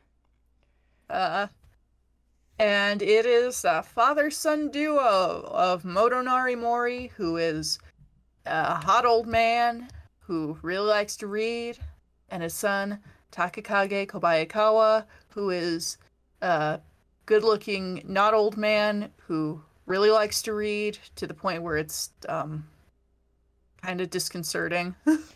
And they're neat. Fine. Yeah. A good friend of ours likes them. Yeah. So. I mean, the problem with Motonari is that he's technically dead when most of the important stuff happens. Yeah. So he's just like chilling. Yeah. I do like in Samurai Warriors Chronicles 3 for the 3DS, which I think 5 people played, myself included. There's a special story where Motonari becomes evil, and that's interesting. I think the best way to sum him up is he's neat. We like him. Yeah. He's not our favorites. He's a dad, but a dorky dad, which makes him. He's a very dorky. He's a very dorky dad. His son is a nerd. Say it affectionately, Takakage has, like, homeschooled vibes. The difference is his father is smarter than anyone you've ever met. So he has the right to homeschool. Like, I can teach you better than anyone. He's like, are you sure? 5 years later, I have mastered everything. I invented physics. He's neat. But that's them. He's neat. He's neat. They're neat. Yeah. Let's see. Who else? Any other free floaters I need to go over? I guess we could take this time to talk about... We're talking really about sort of the micro fractions as not fractions. Factions. That exist, like the Mori, which means we have to talk about the Date. Date. You might have heard of him. Masamune Date, probably one of the most famous men from this time period. Hilariously not super accomplished and started way later than everyone else. Which means that, you know what, it's okay if you're a mediocre late bloomer. As long as you've got a really cool helmet and eye patch, people will remember you. And also you'll be super... find a major city in Japan. That also helps. Yeah, probably do that too. But you'll get to be super fucking cool in all the anime adaptations of your life. It's not that Masamune never accomplished anything. It's just that by the time he finally got started, like, to give everyone a point here, he was born several years after Nobunaga got his major start. Yeah. So, you know, he's a very late comer to all this stuff, which means he's just kind of there. He was like 12 when most of the big events were happening. Yeah, but he's neat. He looks cool. He yells a lot. Like screams. He wears an eye patch. he's not as short as I previously believed him to be. He has short guy energy. Well, in fairness, he was like a young kid in the first game, so you're probably like mixing that up with that fact. That's what I'm doing. Yeah, so it's not it's not like, oh, I'm treating him like I thought he was shorter. He is one of the shorter male characters that isn't, purposely meant to be extremely tiny. But And he's gone. He's a big angry baby. Yeah. Yells a lot. Kind of the immature major character. He's sort of like, I like to think of it as like Magoichi's kind of like his sort of like his uncle figure, like your loser uncle that you really enjoy hanging out with. Yeah, their friendship is really fun. I don't ship them or anything, but I do like their weird relationship. Yeah. And then came his dad figure, Kojuro, which is spelled with a U. Yes. Kojuro Adakura. He plays the flute. He's neat. He wears glasses. He wears glasses and specifically gets tormented by Aya in a lot of extended scenes. They got a weird fucking thing going on. They really do, but it's a fun, weird fucking thing. Yes. It's not shippy as much as it's just like she torments him. Like an angry ghost. I like to think of it as platonic BDSM. Oh, I'm like, no, I'm not angry about that or anything. I just think that's really weird. It's like a really odd way to describe it. Not that it's wrong. It's just like, huh. Didn't see this one coming. Yeah. He's kind of the, sensible adult figure that's much needed in Masamune's life. He's sort of his caretaker. They care about each other, I think. They're like, not son and father as much as like child and guardian. Yeah. They're neat. We like them. That's that micro faction. And one more, we have really two more micro factions, but they're kind of super intertwined, so we're going to talk about them at the same time. Uh-huh. And that's all the Kyushu characters. Yeah! So, we're going to start with the Shimazu, because they might be the gayest group here, and that's saying something. There's a little something for everyone if you're into men. Or he/him lesbians. Yeah. So, the first things first is Yoshihiro Shimazu, aka Devil Shimazu. He's this large man, wields a big hammer, loves cats, it looks like an old man, is neat. He's Gampa. He's Gampa. And he was what was interesting about him was his faction, despite being extremely important both here and now, then and now type of situation going on. The Shimazu will crop back up in like 260 years when a certain different civil conflict happens. And what civil conflict is that, Strauss? Well, that would be the Boshin War, which was caused by the Meiji Restoration. Damn. Yeah, so that'll be important later. Again. But the Devil Shimazu is, Yoshihiro, he's fun, he's a cool older guy. We like him. He's a good man. He's a good man. But we need to talk about his nephew. Oh lord, we have to talk about his nephew. We've done this discussion before. But do you want to introduce Toyohisa? Toyohisa Shimazu is a young man who was created with the explicit purpose of wearing a jockstrap and nothing else. To explain, Toyohisa, and we're going to be abundantly clear, this is not actually intentional, or maybe it was, we don't know. Mm-hmm. But Toyohisa is somehow, some way, truly was created to appeal to gay men exclusively. I don't think I've ever seen anyone, like a character so, in a way, so so built to appeal to gay men, but not on purpose. It was a total accident, but I still like to think that somebody on the design team knew damn well what they were doing. I feel like that is the case, but it's held up by the writing, which is the funniest part. Like, I don't know why. He just feels super gay. He does.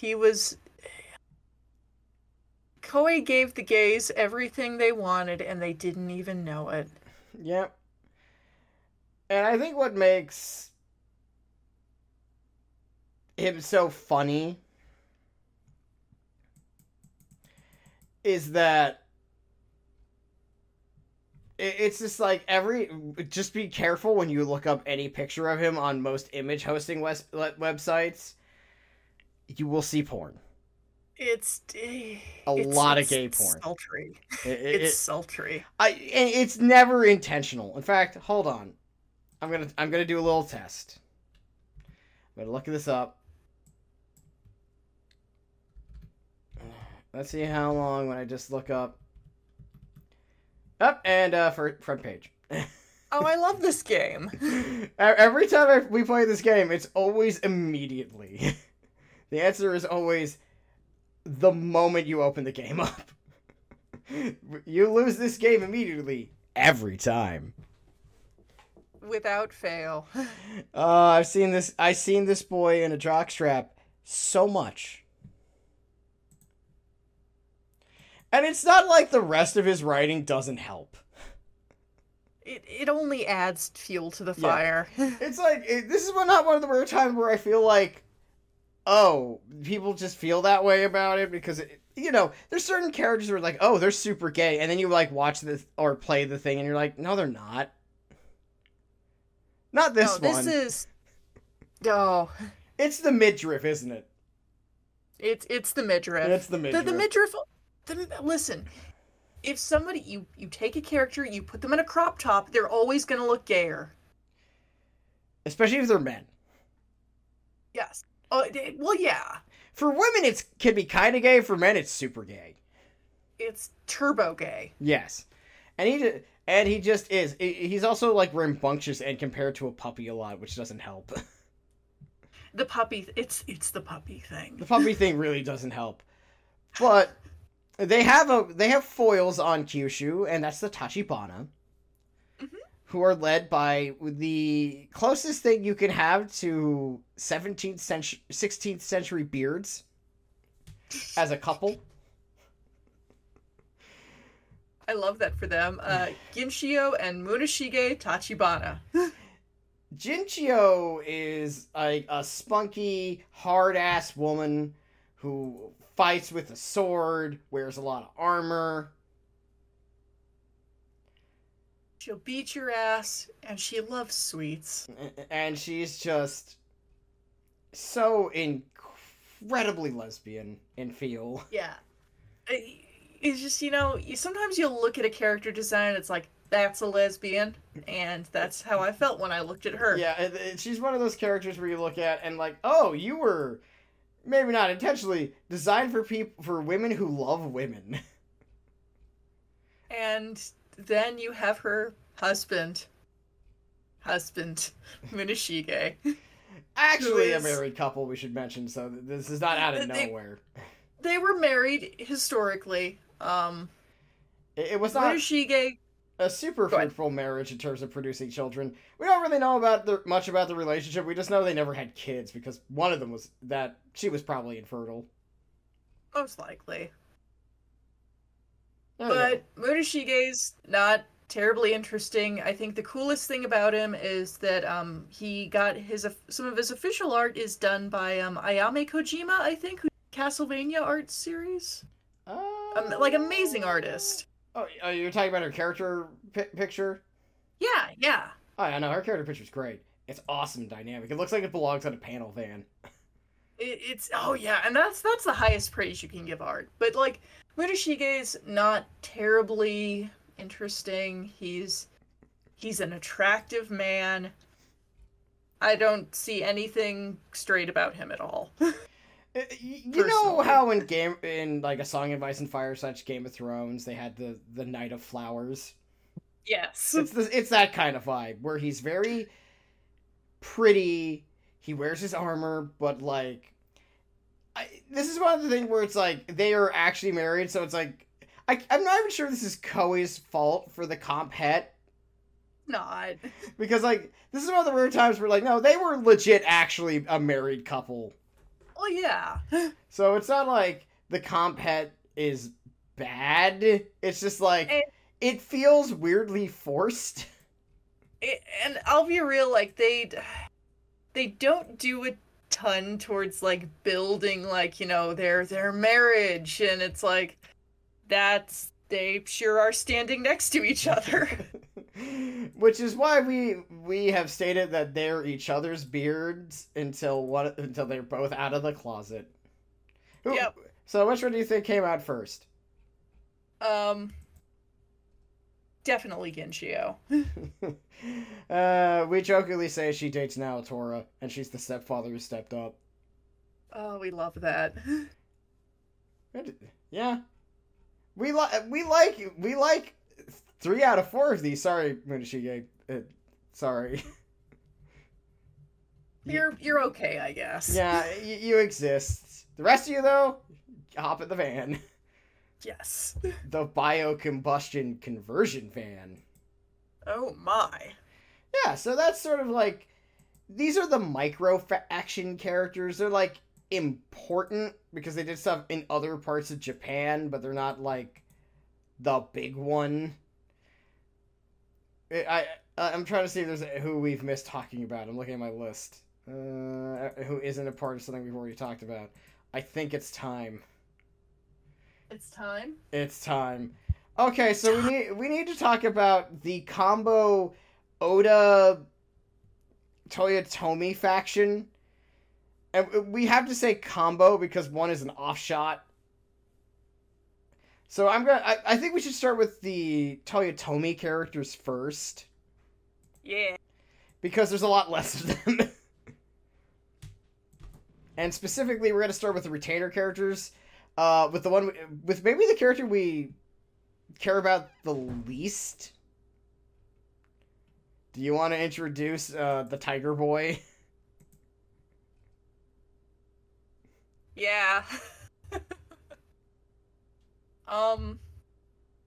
Fuck, I forgot his name. It's Kiyomasa Kato.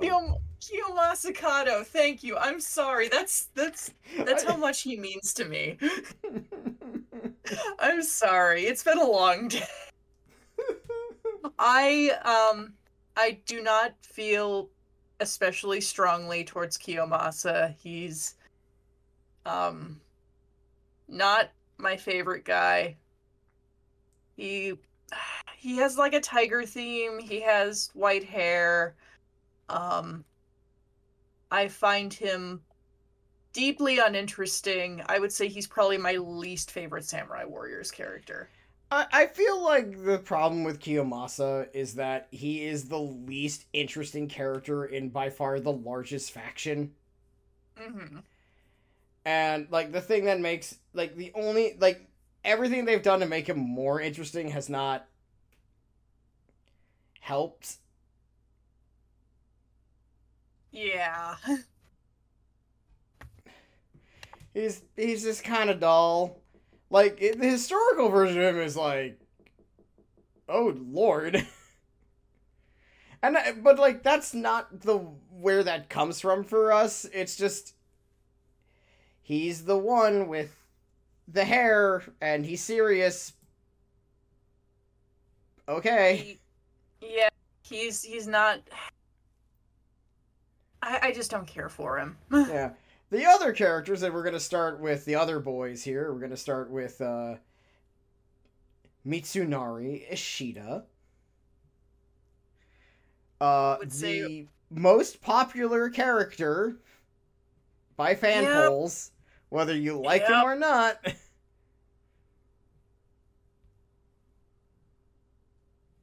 And it be known, I have nothing against Mitsunari as a character. I actually find him delightful.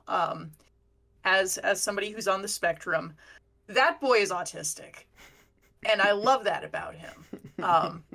He's a mean little bitch, and he doesn't care what you think, and he doesn't understand social cues, and I love that for him. Good for him. I'm gonna be real, and I apologize because there are a lot of people who enjoy this character who are perfectly reasonable human beings. I do not care for a lot of his fan base. It's the thing of, you get so much of this character, you get fed so well, and yet still you act like you starve, you ungrateful children. And this is how we start a whole war. Hooray. I'm sorry, it's just like, that's how I feel. I think he's fine. He's alright. He's alright. I'm not a particularly huge fan of him. He's just kind of neat. Now, his retainer, Sakon. I love Sakon. Sakon Shima.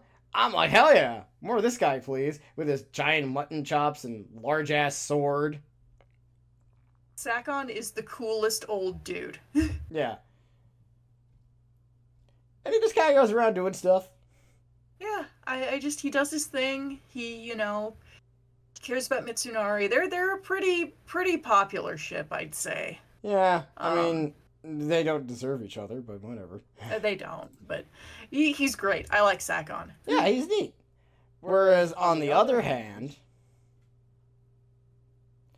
we have our favorite boy from this group, Masanori Fukushima.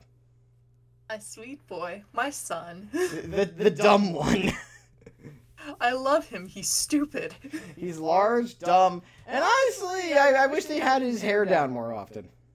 He does look good. Like that one, because his one character art from 4 with his hair down, it's like, oh, that's really, like, you should go like that more often. But he likes the pompadour. It gives him confidence. This is also true.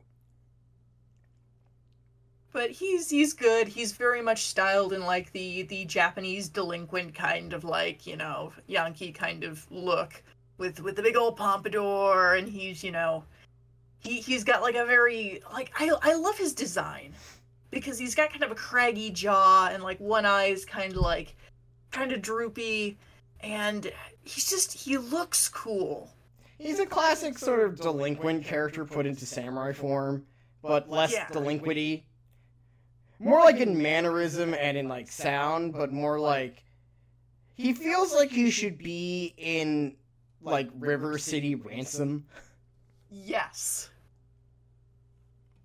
He would fit in very well there. He really would. We like him. He's fun. We ship him. I've created a ship for him that is just so random and weird. And you've been so supportive of it. And I'm like, I love it. We'll talk about that more later because we actually skipped over them for reasons we'll discuss later. But he's a good boy. He's my favorite of the idiot trio. Yeah. And I guess we should talk about her. Because there's only one character left to discuss for the Toyotomi faction without mentioning. Yeah, we have to talk about Mom. Mom. You know what? Go ahead. I'll let you take the floor for this one. We love Nene. Nene is great. Nene is a ninja. She is Hideyoshi's wife, unfortunately. She should dump him and get with a real man like me. Nene's a MILF, first of all. Let that be known. She's a mom, but she's also a MILF. She loves and cares for everybody. She is everybody's mom. And woe be unto you if you disappoint your mother. My favorite part is she has a special for the Battle of Sekigahara where she decides to spank every officer to get them to stop fighting, and it works. Because she's the mother here, and you do not disappoint Mom. No, you don't. Woe be to those who do. She's terrific. I just love her. She's good. I don't know. Shame about her fucking dickhead of a husband, though. Agreed. We'll talk about him later because he's a bit too important to talk about now. Yeah. Because we like him. Well, okay, we do like him, but for other reasons. It's complicated. We have a complicated relationship with this character, not for a variety of different reasons, but because he's also the best punching bag for a lot of jokes. Yeah. Let's see. Check. Hold on, I'm just checking off characters. I guess we should start with, like, a character who's associated with the Oda, but not really, is Munenori Yagyu. He's there. He's there. He's a large guy with a sword. He's neat. He was a cool sword guy. He was the father of another cool sword guy. Jubei Yagyu was his son, I believe. Yeah. Sadly, Munenori is one of those characters who, much like Yoshimoto, was kind of usually depicted as a bad guy. Not like Yoshimoto, but like how he actually was is kind of a debate. Yeah. Here he's chill. He's also a cool old guy. He has a pet monkey. And we like monkeys. I like the little monkeys. I don't like big monkeys. We're just getting him out of the way because he's not associated with the Toyotomi in any real way, but he's there. He kind of hangs around. He's like this weird guy who's just kind of there.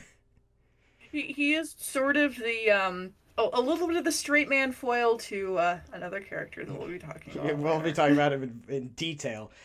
We need to talk about the two Toyotomi strategists of Kanbei and Hanbei, the goth man and the small feminine boy.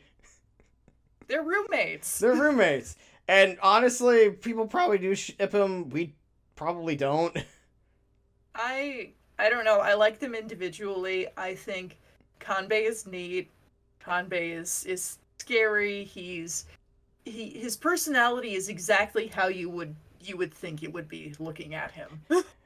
But what makes them I don't ship them, but I dislike them together as a pair of people. I like their dynamic. Their dynamic is very funny because Kanbei is very serious, like, you must do this thing, and Hanbei's like, you should do this thing. Yeah. I'm gonna go nap. Hanbei loves to sleep. He's like a small, adorable little man, but also he's a little shit. And I love that about him. He's a cheeky little shit. I like these two characters in the sense that they're like the two friend characters that pop up in an episode of a good TV show, and you're like, oh, it's them. You know hijinks are gonna ensue. Oh yeah, and it's like occasionally you get like a full episode focusing on them, and it's great. Yeah. Kanbei is also neat in that regard. They bring out the best in each other. Yeah, they're neat characters, but they're not super duper important.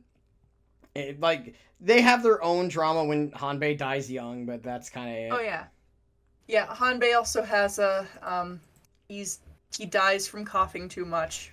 That's a thing that happens. He's got incurable cough disease. Do you know what he actually had, or was it just never known? It was rumored that it was tuberculosis. I think it was probably tuberculosis. That makes sense.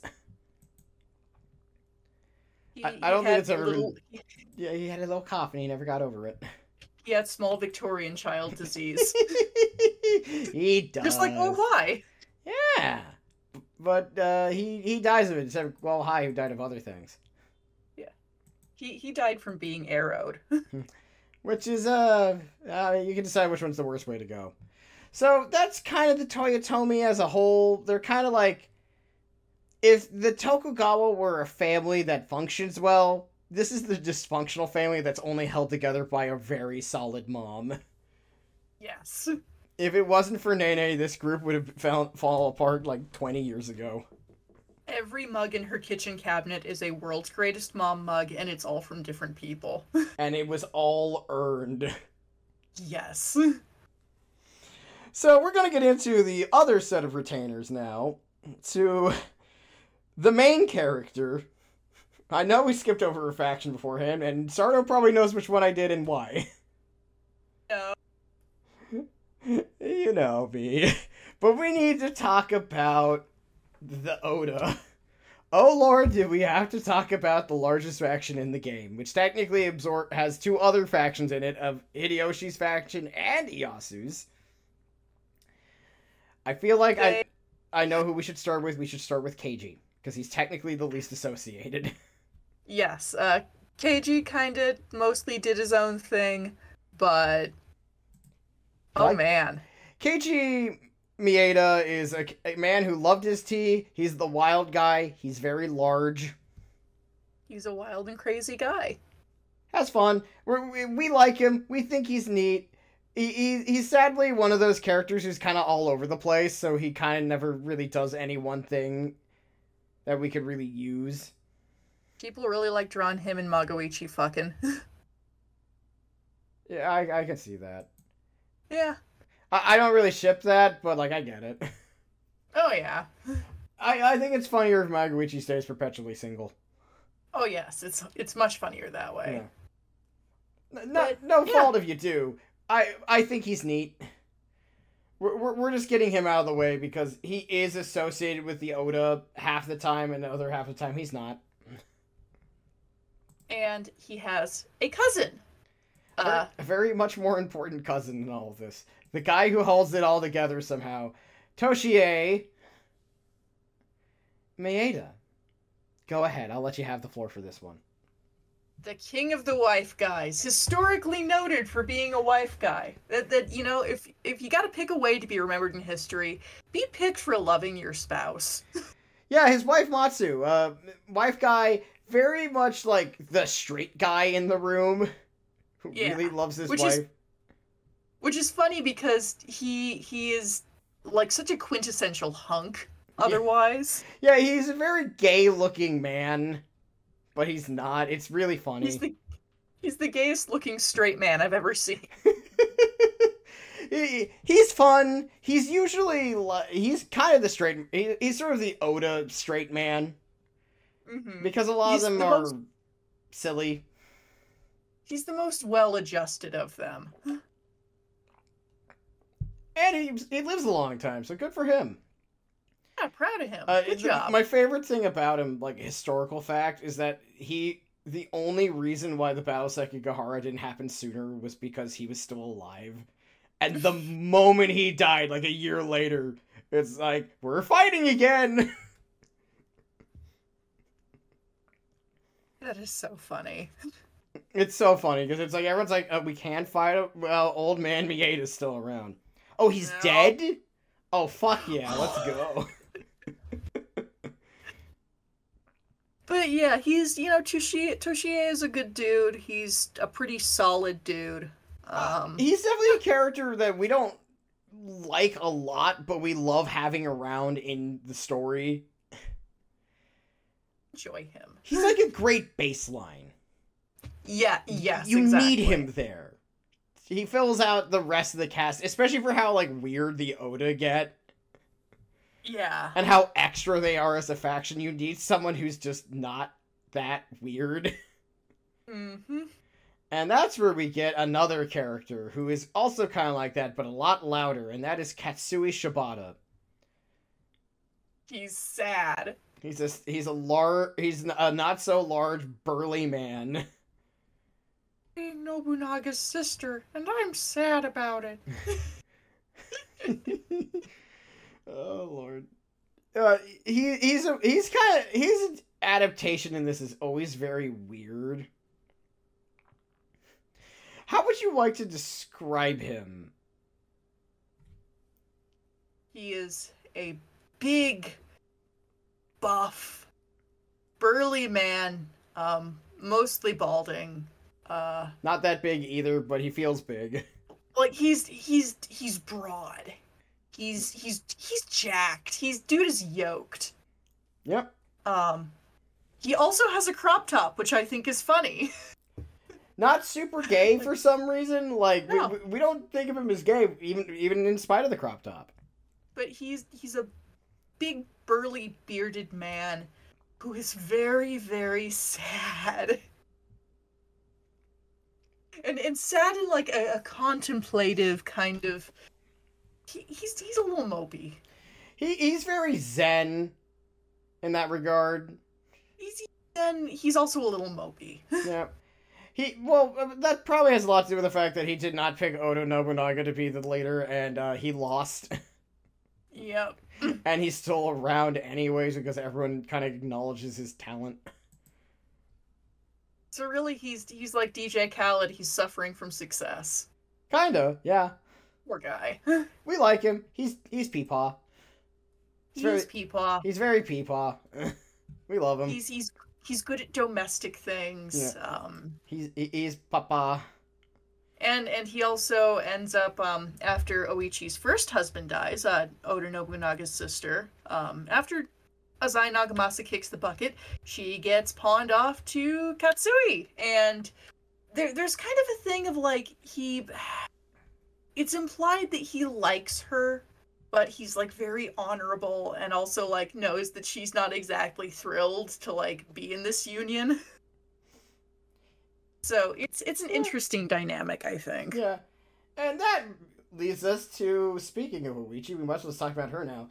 The little the one normal the you know what she is? She's the daughter from the Munsters.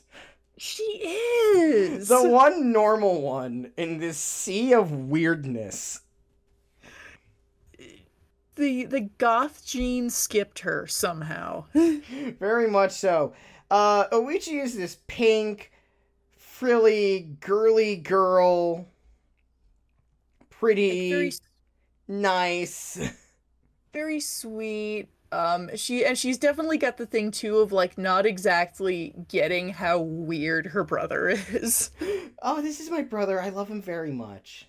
He's so funny. But she's a nice girl. I think she's probably the one of my one. less. She's the wholesome one. She's one of my less favorites. Not because I dislike her, just because she doesn't have as much of an impact as some of the other girls do. Really, like the thing with Oichi is that her whole thing is just tragedy after tragedy after tragedy, but she tries. Bad shit happens to her. Bad shit happens to her husband. They happen to her. They happen to her daughter. It's all bad. It's all bad. Her brother does horrible things. And it's not her fault, and yet here she is. And that's Oichi. Yeah, we like her, but not that much. Yeah. She's great bait if you want drama. Yes. I'm surprised there isn't just a full-on drama about her life that exists. I know. Like, that one's so... Maybe because it's just too much tragedy. Yeah. I think that's the reason why, because it's like, first things first, your brother becomes very important. He's a weird, violent nutcase. He marries you off to some guy. You try to make it work. You have some kids. He dies. You marry a different guy. He dies. You die. Your kids don't have it well. You move to Seattle. You start a noise band. You listen to Animal Collective. You have some hummus. Just, she's like, oh, the poor thing. Every time. Life is not easy for Oichi. Which means we're gonna have to lead into a character that we haven't really discussed yet. We need to discuss. He's not very important to the story, but he wears shorts. He wears shorts. We need to talk about Mori Ranmaru, and not the same as Mori, which is more elongated O, just to be clear. Different dude, no relation. No relation. Understandable if you don't know. By the way, did you know that Ranmaru and Jinchioshi are an actress? I did not know that. Yeah, fun fact. Cool. But yeah, he is a very cute boy who wears shorts. And he is He's a page for Nobunaga, and there's a whole thing about him. It gets very, very weird. And historically, I feel like it would be a disservice to mention that typically, back in that era, a lot of pages to lords would page was kind of like an oh my god they were roommates thing. A lot of the time it was a sex thing. A lot of the time, not by default, but quite often. He was gonna take it up the booty. Like, you know, and Ranmaru's an attractive young man. And he died very young. Yeah, he dies very young. Ranmaru he's adorable. He is not Ranmaru could benefit from some therapy. He needs to have like there's a lot of things about him. He's adorable. We love his design. We love him. Everything about him, it just screams bottom, though. He's extremely bottom, and he's extremely devoted to Nobunaga and Nobunaga's cause. We love him. He's a good kid. Lord Howdy. It's a Lord Howdy moment, but also yeah. I love his shorts. I love his shorts. I love his design. He deserves all the kisses. He does. He's a good boy. He's a good boy. Okay, this is where we run into a very difficult problem of who we talk about next. I want to talk about Nohime. Okay, fine. That solves that problem because do you want to talk about her or do you want to talk about Hideyoshi first? Oh, her first. Yeah, okay, fair enough. No is Step On Me Mommy. Very Step On Me Mommy for a lot of people. His big titty goth girlfriend. Yeah.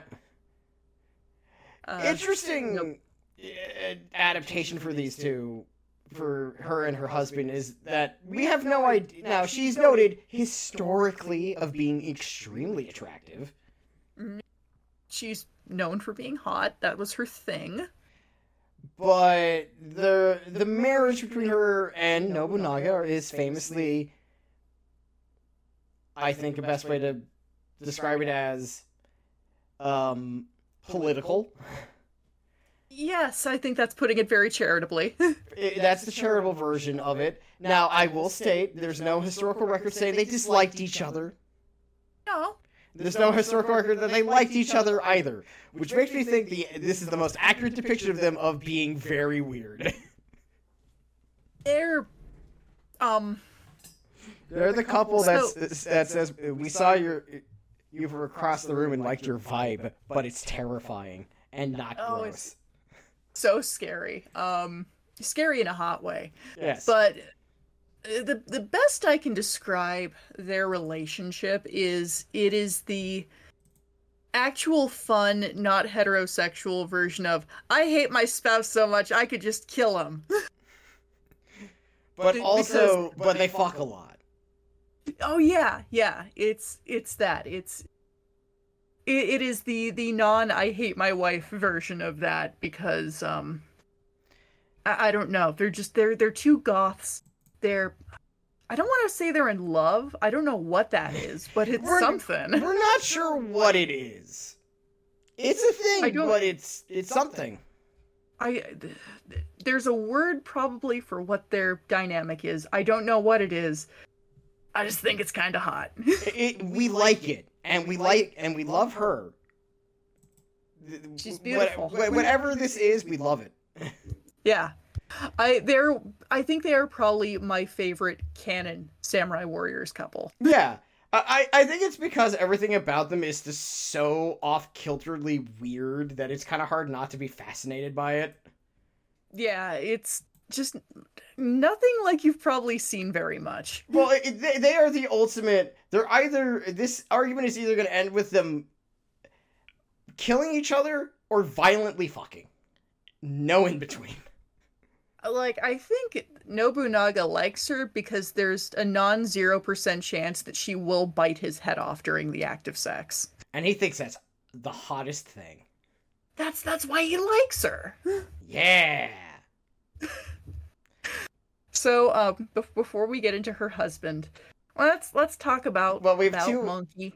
We have to talk about two other people first. Oh yeah, okay. You know who one of them is. Mm-hmm. But we need to talk about the return to Monkey. Monkey.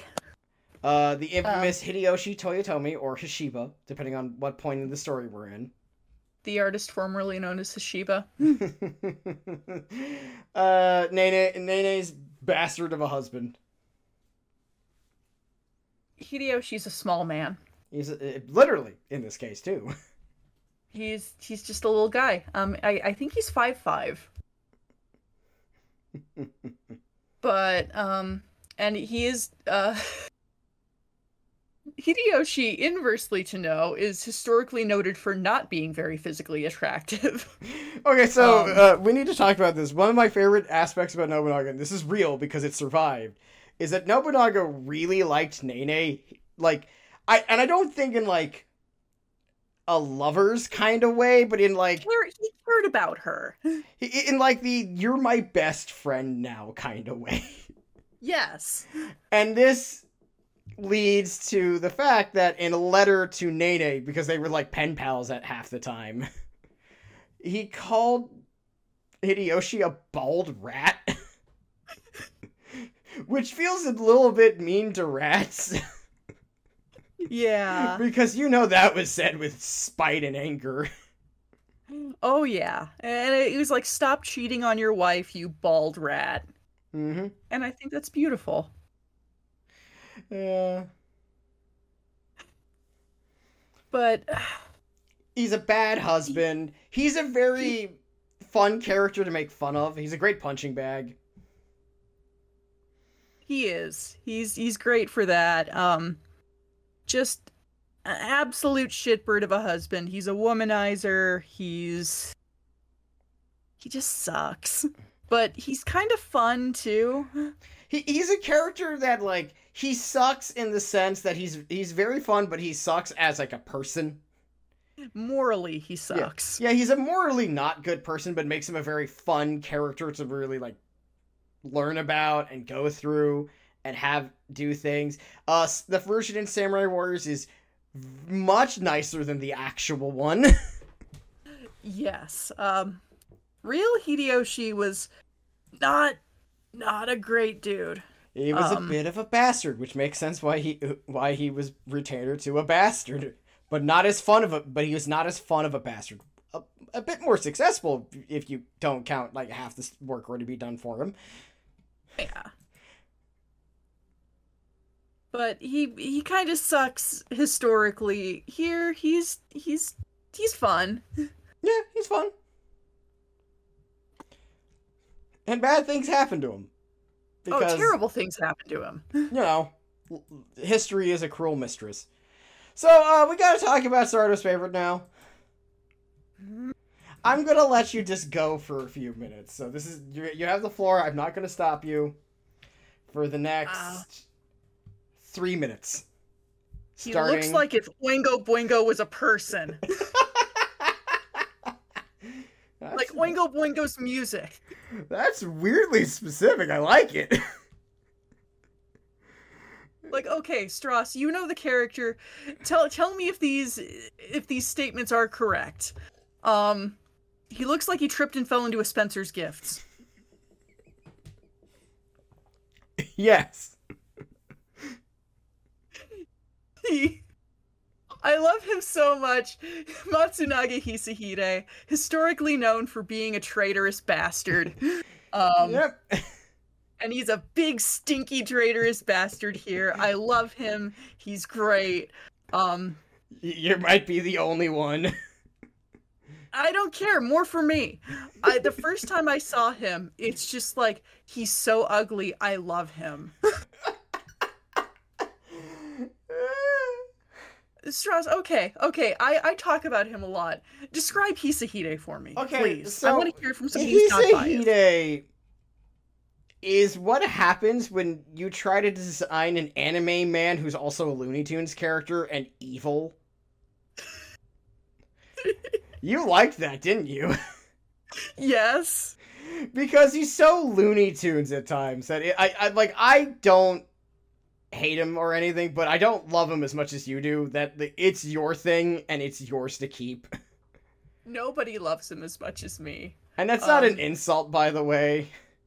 In canon, his hobbies include digging pits for people to fall into.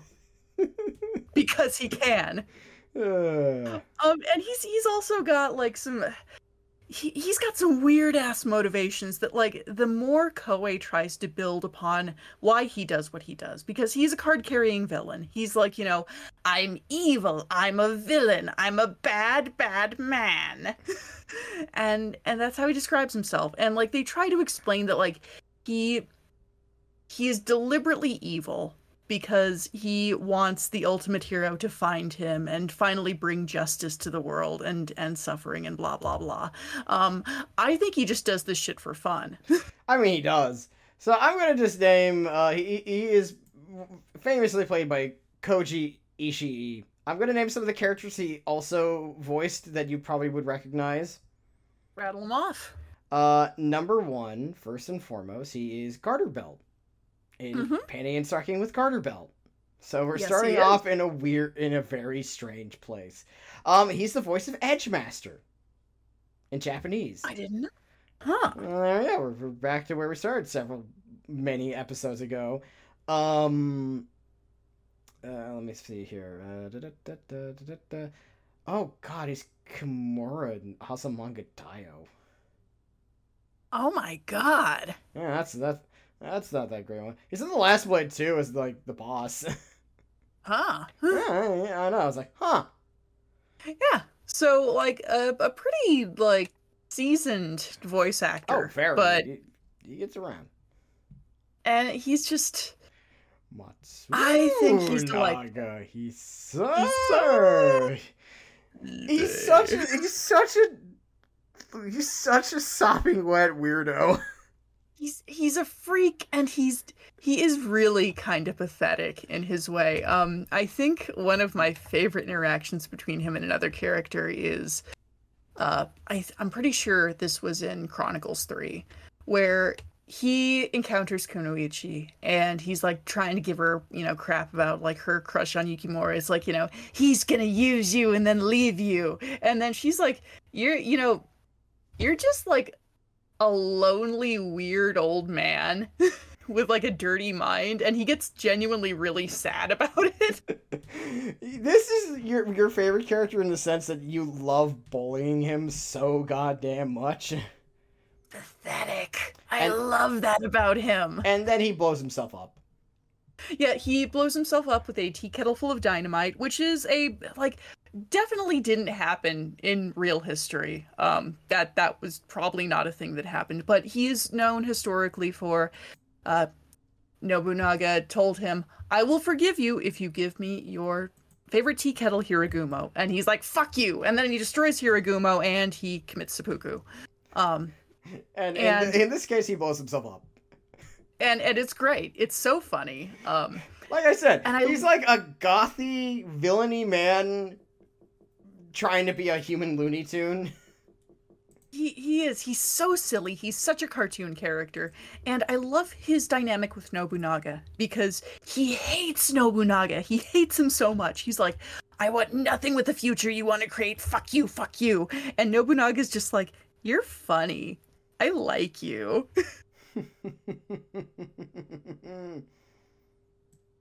And it's so good because Nobunaga just never gets upset about anything Hisahide does. And it angers him so. He hates it, and he's a sad little man, and he's my life and my love. To know him is to know me. He's my heart. Anyway, before we move on, we should also mention that he is so silly. He's a silly, goofy guy. And to go in a completely opposite direction, we have to talk about Mitsuhide, but first we're going to talk about his daughter. Yes. Because we're going for tonal whiplash with Gracia? I don't actually know. I've heard it pronounced differently. Gracia is the littlest Christian. The littlest Christian girl. She actually was Christian. Yeah, again, that's historically. Right. This is actually legit. She has the power of God and anime on her side. It's true. Huh? Gracia is adorable. She's a baby. She shoots lasers out of her bracelets. That's her weapon. Yep. And she's just very curious about the world. She's adorable. We love her. She was a favorite of a late friend of ours, so we have a very special attachment to her. Yeah. She's a good character. We like her a lot. Yeah, we like her. I love her 4 design the best. It's good. They made her they did the whole gothic Lolita thing, which fits well with the overall Oda aesthetic. It does. But she's such a ball of sunshine. She is. She's just sweet and adorable. Which now means we have to talk about her very pretty father. Akechi Mitsuhide is a very handsome man. He is not to be confused with another traitorous Akechi from Persona 5. Oh, of course. I know the spoilers. I mean, now it's obvious. It's super obvious. But as I joke, I was going to joke, never trust in Akechi. Yes. Lol. But sorry for spoilers for Persona 5, by the way. I didn't see that one coming. Sorry, that was my fault. Fault. But he is the how do I want to describe him? He's kind of a very odd character at times. He's very straight-laced. He's like this very soft-spoken, like, cause you get a whole range of different takes on Mitsuhide through different Basara media, not Basara, Sengoku media. Like Sengoku Basara was fucking weird Mitsuhide, but this one he's... and the reason why for that is because Mitsuhide is famous for really one major action, and it is it's one of those rare times where it's an incredibly major action in the country's history, which is killing Oda Nobunaga at Honnoji. And no one knows why. We don't know. There is Go ahead. Sorry, go ahead. There is no real knowledge of why he did it. There's a lot of theories as to why he did it. Yes. And it really depends whether or not you think he did it for good reasons or for selfish reasons. And here it goes more towards the good reasons, in that, to be fair, they do kind of give him a feasible motive, in that Nobunaga was fucked up. Yeah. And it's kind of like, initially Mitsuhide, like, looks up to Nobunaga, really admires his ability to, like, you know, make change and do things. But eventually it's like, oh, this is horrible, actually. You keep murdering so many people. And Mitsuhide does get portrayed as, like, a very good, reasonable guy. He's polite and gentle and a little soggy. He's just a tiny bit. Tiny bit soggy. He's, if we're being supremely honest, we don't super care about him that much, I would say. But he's definitely kind of... But he's super interesting. A very good friend of mine is, like, a big Mitsuhide fan, and, like, through talking with her about him, I've kind of warmed to him. I think he's got some interesting, like, facets to his character. I think he's an interesting character.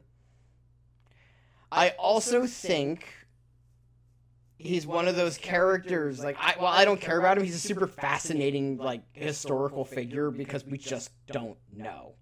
Oh yeah, it's a mystery. Yeah, it's a mystery. He's also the voice of Marth. Yeah. Fun fact. He's the most actual samurai character in this whole thing. Yeah. And I would like to mention we are well passing the mark. This is now our longest episode. Oh god, we're so powerful. Yes, we are. But yeah, I like him, but he's not my favorite. Yeah.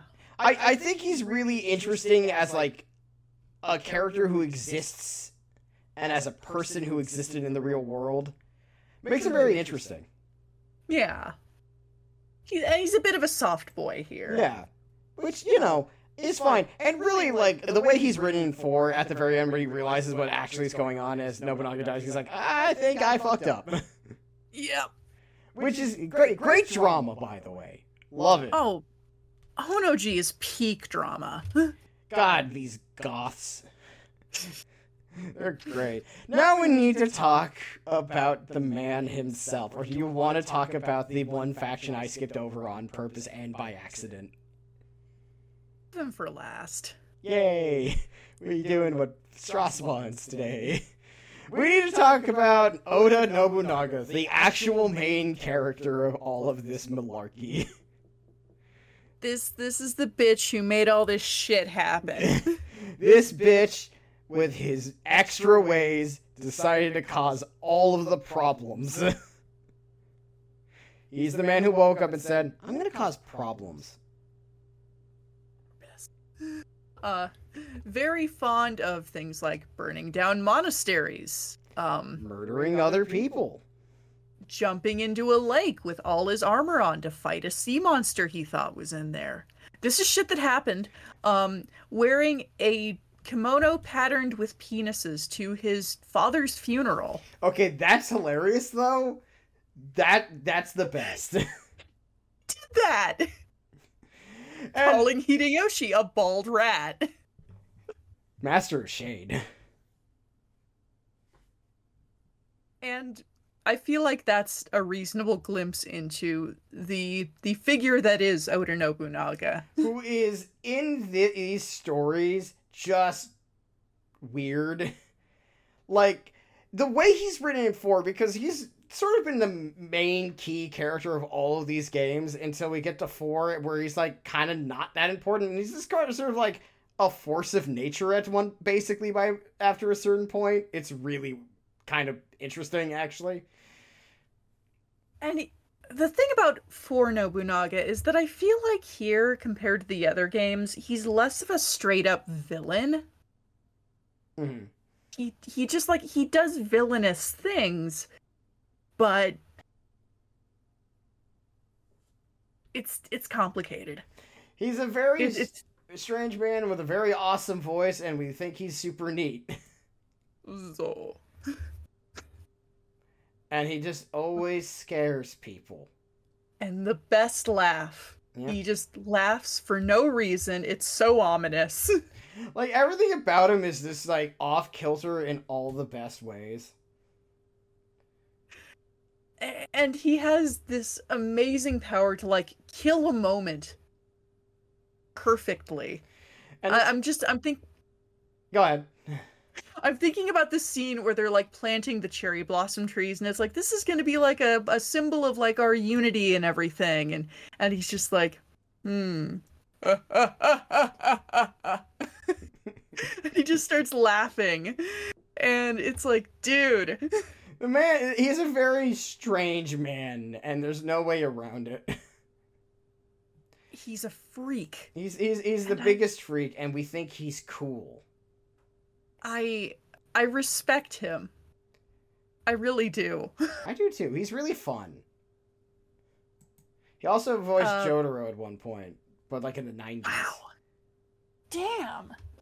So, yeah, we skipped over a faction kind of by accident, kind of on purpose. Mm-hmm. Because Sardo knows I play favorites, and I play favorites super hard. I don't blame you. And we're going to have to talk about the Kanto characters. Yay! We're going to start with the Juggalo. Whoop whoop. That's like, I love that as a sentence. Like, we're going to start with the Juggalo. What? Okay. So yeah, we need to talk about Kotaro Fuma real quick. He is the chaos obsessed ninja with noodle arms.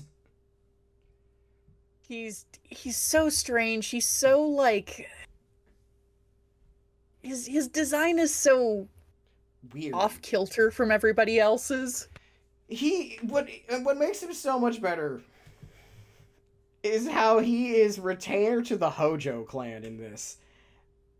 And it's just like, okay, why are you here? He makes me think of like this, that one picture of like, it's the family portrait. Everybody looks very normal.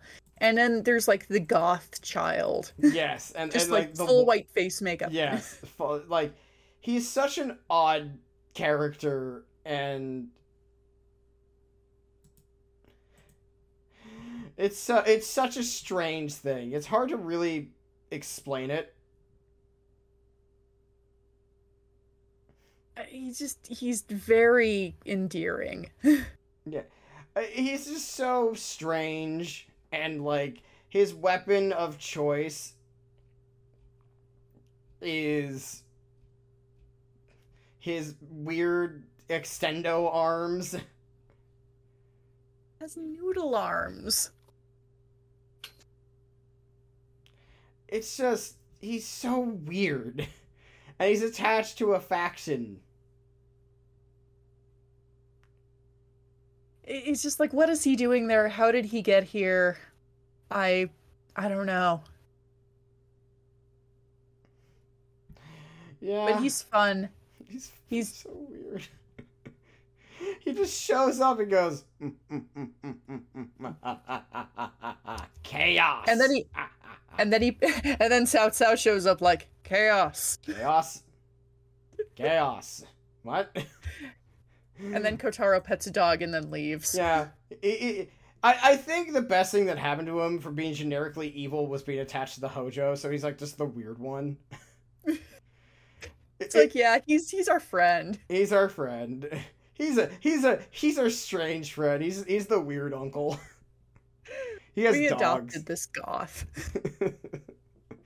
Let's talk about Lady Hayakawa, who we think is very nice, very pretty, and if it wasn't for the fact that we started shipping her with Masanori, we'd probably think she's neat. She's a cute girl. She is Ujiyasu's daughter. Mm.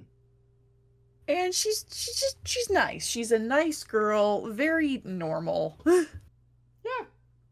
She's cute. She's got a forehead. She does have a very large forehead. She's also interesting because she's one of the few characters who like absolutely goes against their faction's color scheme. Yeah, she's light blue. Light blue and white in a black and red faction. Like even like Oichi isn't really like that out of place with her all pink attire. Because like the Oda color is purple. Yeah. So it's like not that. It's like, oh, she's the bright and sunny one, so she gets the pink color scheme instead of purple. Lady Hayakawa is just like blue. It's like a light blue too. It's like very different. She dares to be different. Dare to be different. Dare to be the nicest girl here. She is very sweet. Yeah, I like her. She's neat. And she has a hot ass dad. You want to talk about it? Nobody will let you forget it. Would you like to talk about her hot ass dad? Ujiyasu Hojo is the DILF of all time. He is also very clearly based after Solid Snake. And even if you haven't played Samurai Warriors, there's a good chance you've seen a drawing of this man naked. much like Solid Snake / Naked Snake or Big Boss in a lot of gay porn. Just so much. Yes. You'll see that a lot with him. He's very popular for understandable reasons. He has his pecs out, and he's attractive. He's a very attractive man. I forgot what I was saying.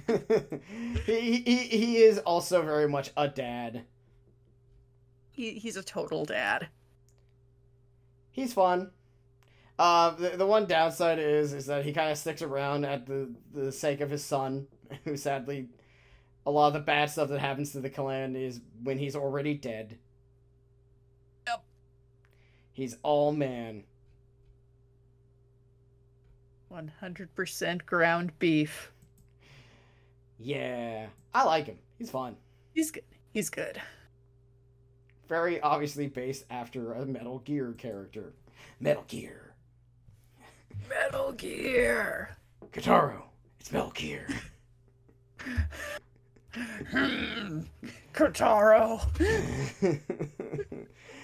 Anyway, now for me to play absolute favorites because I have zero shame.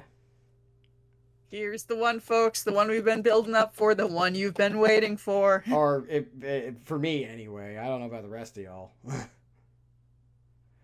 Strauss, player in. Who are we talking about? We're talking about the girl of all time, Sardo. Mm-hmm. The failed daughter of failed daughters. The best girl. The only girl that matters.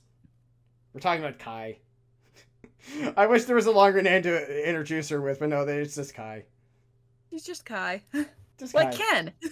Well, yeah, like Ken. It's the same amount of letters. How to best describe Kai? Let's see. She's kind of sort of a tomboy. Kind of sort of. Mm-hmm. Not in the way that Jinchio is, but Jinchio is like masculine lady. She's definitely like the feminist tomboy you're gonna find. Mm-hmm. She's great and I love her. She's my favorite. She's very cute. She wrestles bears. She hates the fact that people know that she wrestles bears. She wants to be known for like being pretty and you know, feminine and cute and it's a thing like Kunoichi and her have this kind of like, you know, catty friendship. Yeah. And Kunoichi like and it's so funny that she's like, you know, yeah, Kai, you're so masculine and big, you're a bear, and it's like, have you seen Kai? No. Yeah, this makes her sound like she's super muscular. She's not. She's like normal sized. She's very lean, if anything. Yeah. She's like like a slim, feminine girl. Yeah.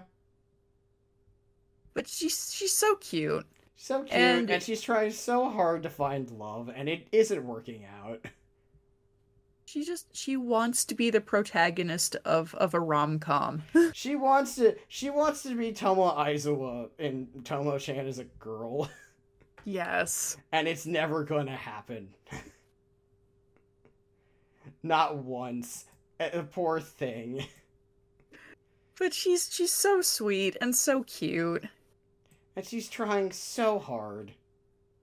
And I do understand why you love Kai. Absolutely. Also because you know I have a type. Oh, yeah. Oopsie doodle. But yeah, I mean, Strauss, what do you love most about Kai?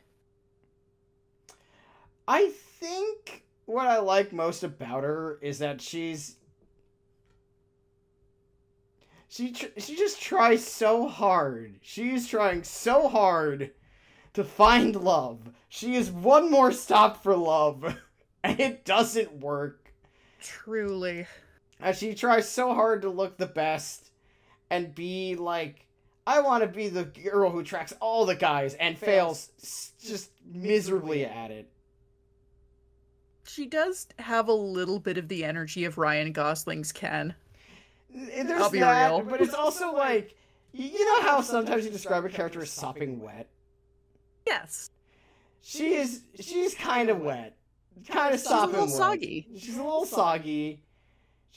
But like, in like that kind of pathetic way that you feel for her. Yeah. And you just want her to like find someone who like appreciates what she is. She deserves love. And this world is cruel. And this world is cruel to her, and technically part of the reason why the Toyotomi failed is because she beat them up at one battle. Whoopsie doodles. Oops. And also, she's just neat. She is. She's delightful. She probably plays, like, women's sports and desperately is looking for someone to love her. I want her to find love. I agree. But this podcast is already at 2 hours and 30 minutes. And I feel like that's long enough. So, Sardo. Yes, Strauss. You want some closing thoughts? Yeah. My closing thoughts. I love this game. I do too. I love it so much. I feel like I'm married to this game. This game is our mutual spouse game. I wake up next to this game every morning and I make it breakfast. Damn right. And it also always tells me that my scrambled eggs suck, and they do. But loves you anyways. If anybody out there is also a Hisahide fan, hit me up. Please do. Draw more art of Kai. Draw more art of Kai. Like, I gotta be super real here. I can only be fed by one artist who definitely also draws stuff that is not appropriate for work. For so long. You also draw some pictures of Kai with her clothes on. That'd be super cool. Or don't. I don't know. I'm okay with that. I'll take both. Yeah, I'm not gonna complain. But yeah, in closing, this is such a good game. This is a great game. We'll warn you, we might do a third one of these, but this one's about... That's when we finally decide it's time for our horrid brainworms to come out. No. Yes, there's a third level to this. I'm sorry. The iceberg goes deeper. We should just make this like the Iceberg series of Samurai Warriors 4, and it's just like progressively worse takes. We'll have like... Okay, here comes the insane takes version one of these days. I promise you that. Play this game. It's really fun. If you don't like this type of gameplay, well, too bad. Play it anyways. You should give it a try. It's fun. I like it. Yeah. And anyway, to close off, and not take our clothes off because that would be weird. We're skeletons. We don't have nudity, so it's even weirder. Yeah. We just have bones. You don't have any nudity under there. Just bones. Just bones. Anyway, to close this whole thing, that's Sardo. You can find him at Topsy Garlands on Twitter. Marky Palayo for the art Twitter. Mm-hmm. And on Mondays, 6:30 Mountain Time, 8:30 p.m. Eastern Standard Time. I draw. He draws. On the Twitch at Uncle Death.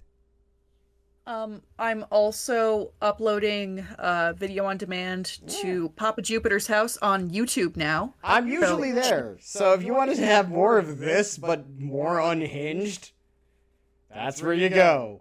On Mondays night. Usually. Not always. Sometimes I'm not there. Sometimes I'm busy. Yeah. Not often, but sometimes it happens. Yes.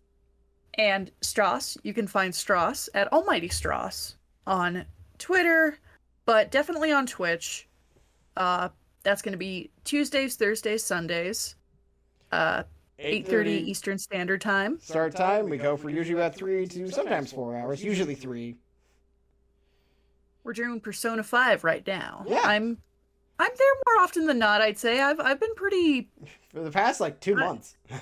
Yeah, I've been pretty good about it recently. Yeah. It's been very fun. Mostly because you have been having a great time just... Somebody sopping wet boys here, and that's your favorite. I love a soggy man. If the man is soggy, therefore they are the best, according to Sardo. Yes, indeed. Anyway, folks, thank you all for coming. We have a Patreon, Skeleton Crew Pro, on patreon.com. You can give us $2. We'll promise we'll put more stuff up on there. Eventually. We'll do it eventually. This summer's just been really, really busy. Yeah, it's been busy, and we haven't recorded any other weird shit. We could record one of, our real insane takes about this game, but I feel like that needs to wait. Yes. Well, I gotta let that sit for a bit. We need to let that iceberg go. You need to go down deeper on that iceberg before you get there. Yeah. This is for your own safety. We're here to protect you. Sometimes we're here to watch you screw up and be like, nah. That was silly. You should have known better. Here's a popsicle. But, folks, good night. Thank you so much for listening. If you've gotten this far, you are a trooper, and we appreciate you so much. We really do. We understand. I understand you just did other stuff while listening to this for 2.5 hours. We're no longer than some Hollywood movies. Pretty amazing. Yeah. We're the Snyder cut of our Samurai Warriors 4 opinions. I don't like that. Take it back. Yeah. Okay, I retract that. We're just a long movie. Okay. Anyway, thanks everyone. Bye. Bye.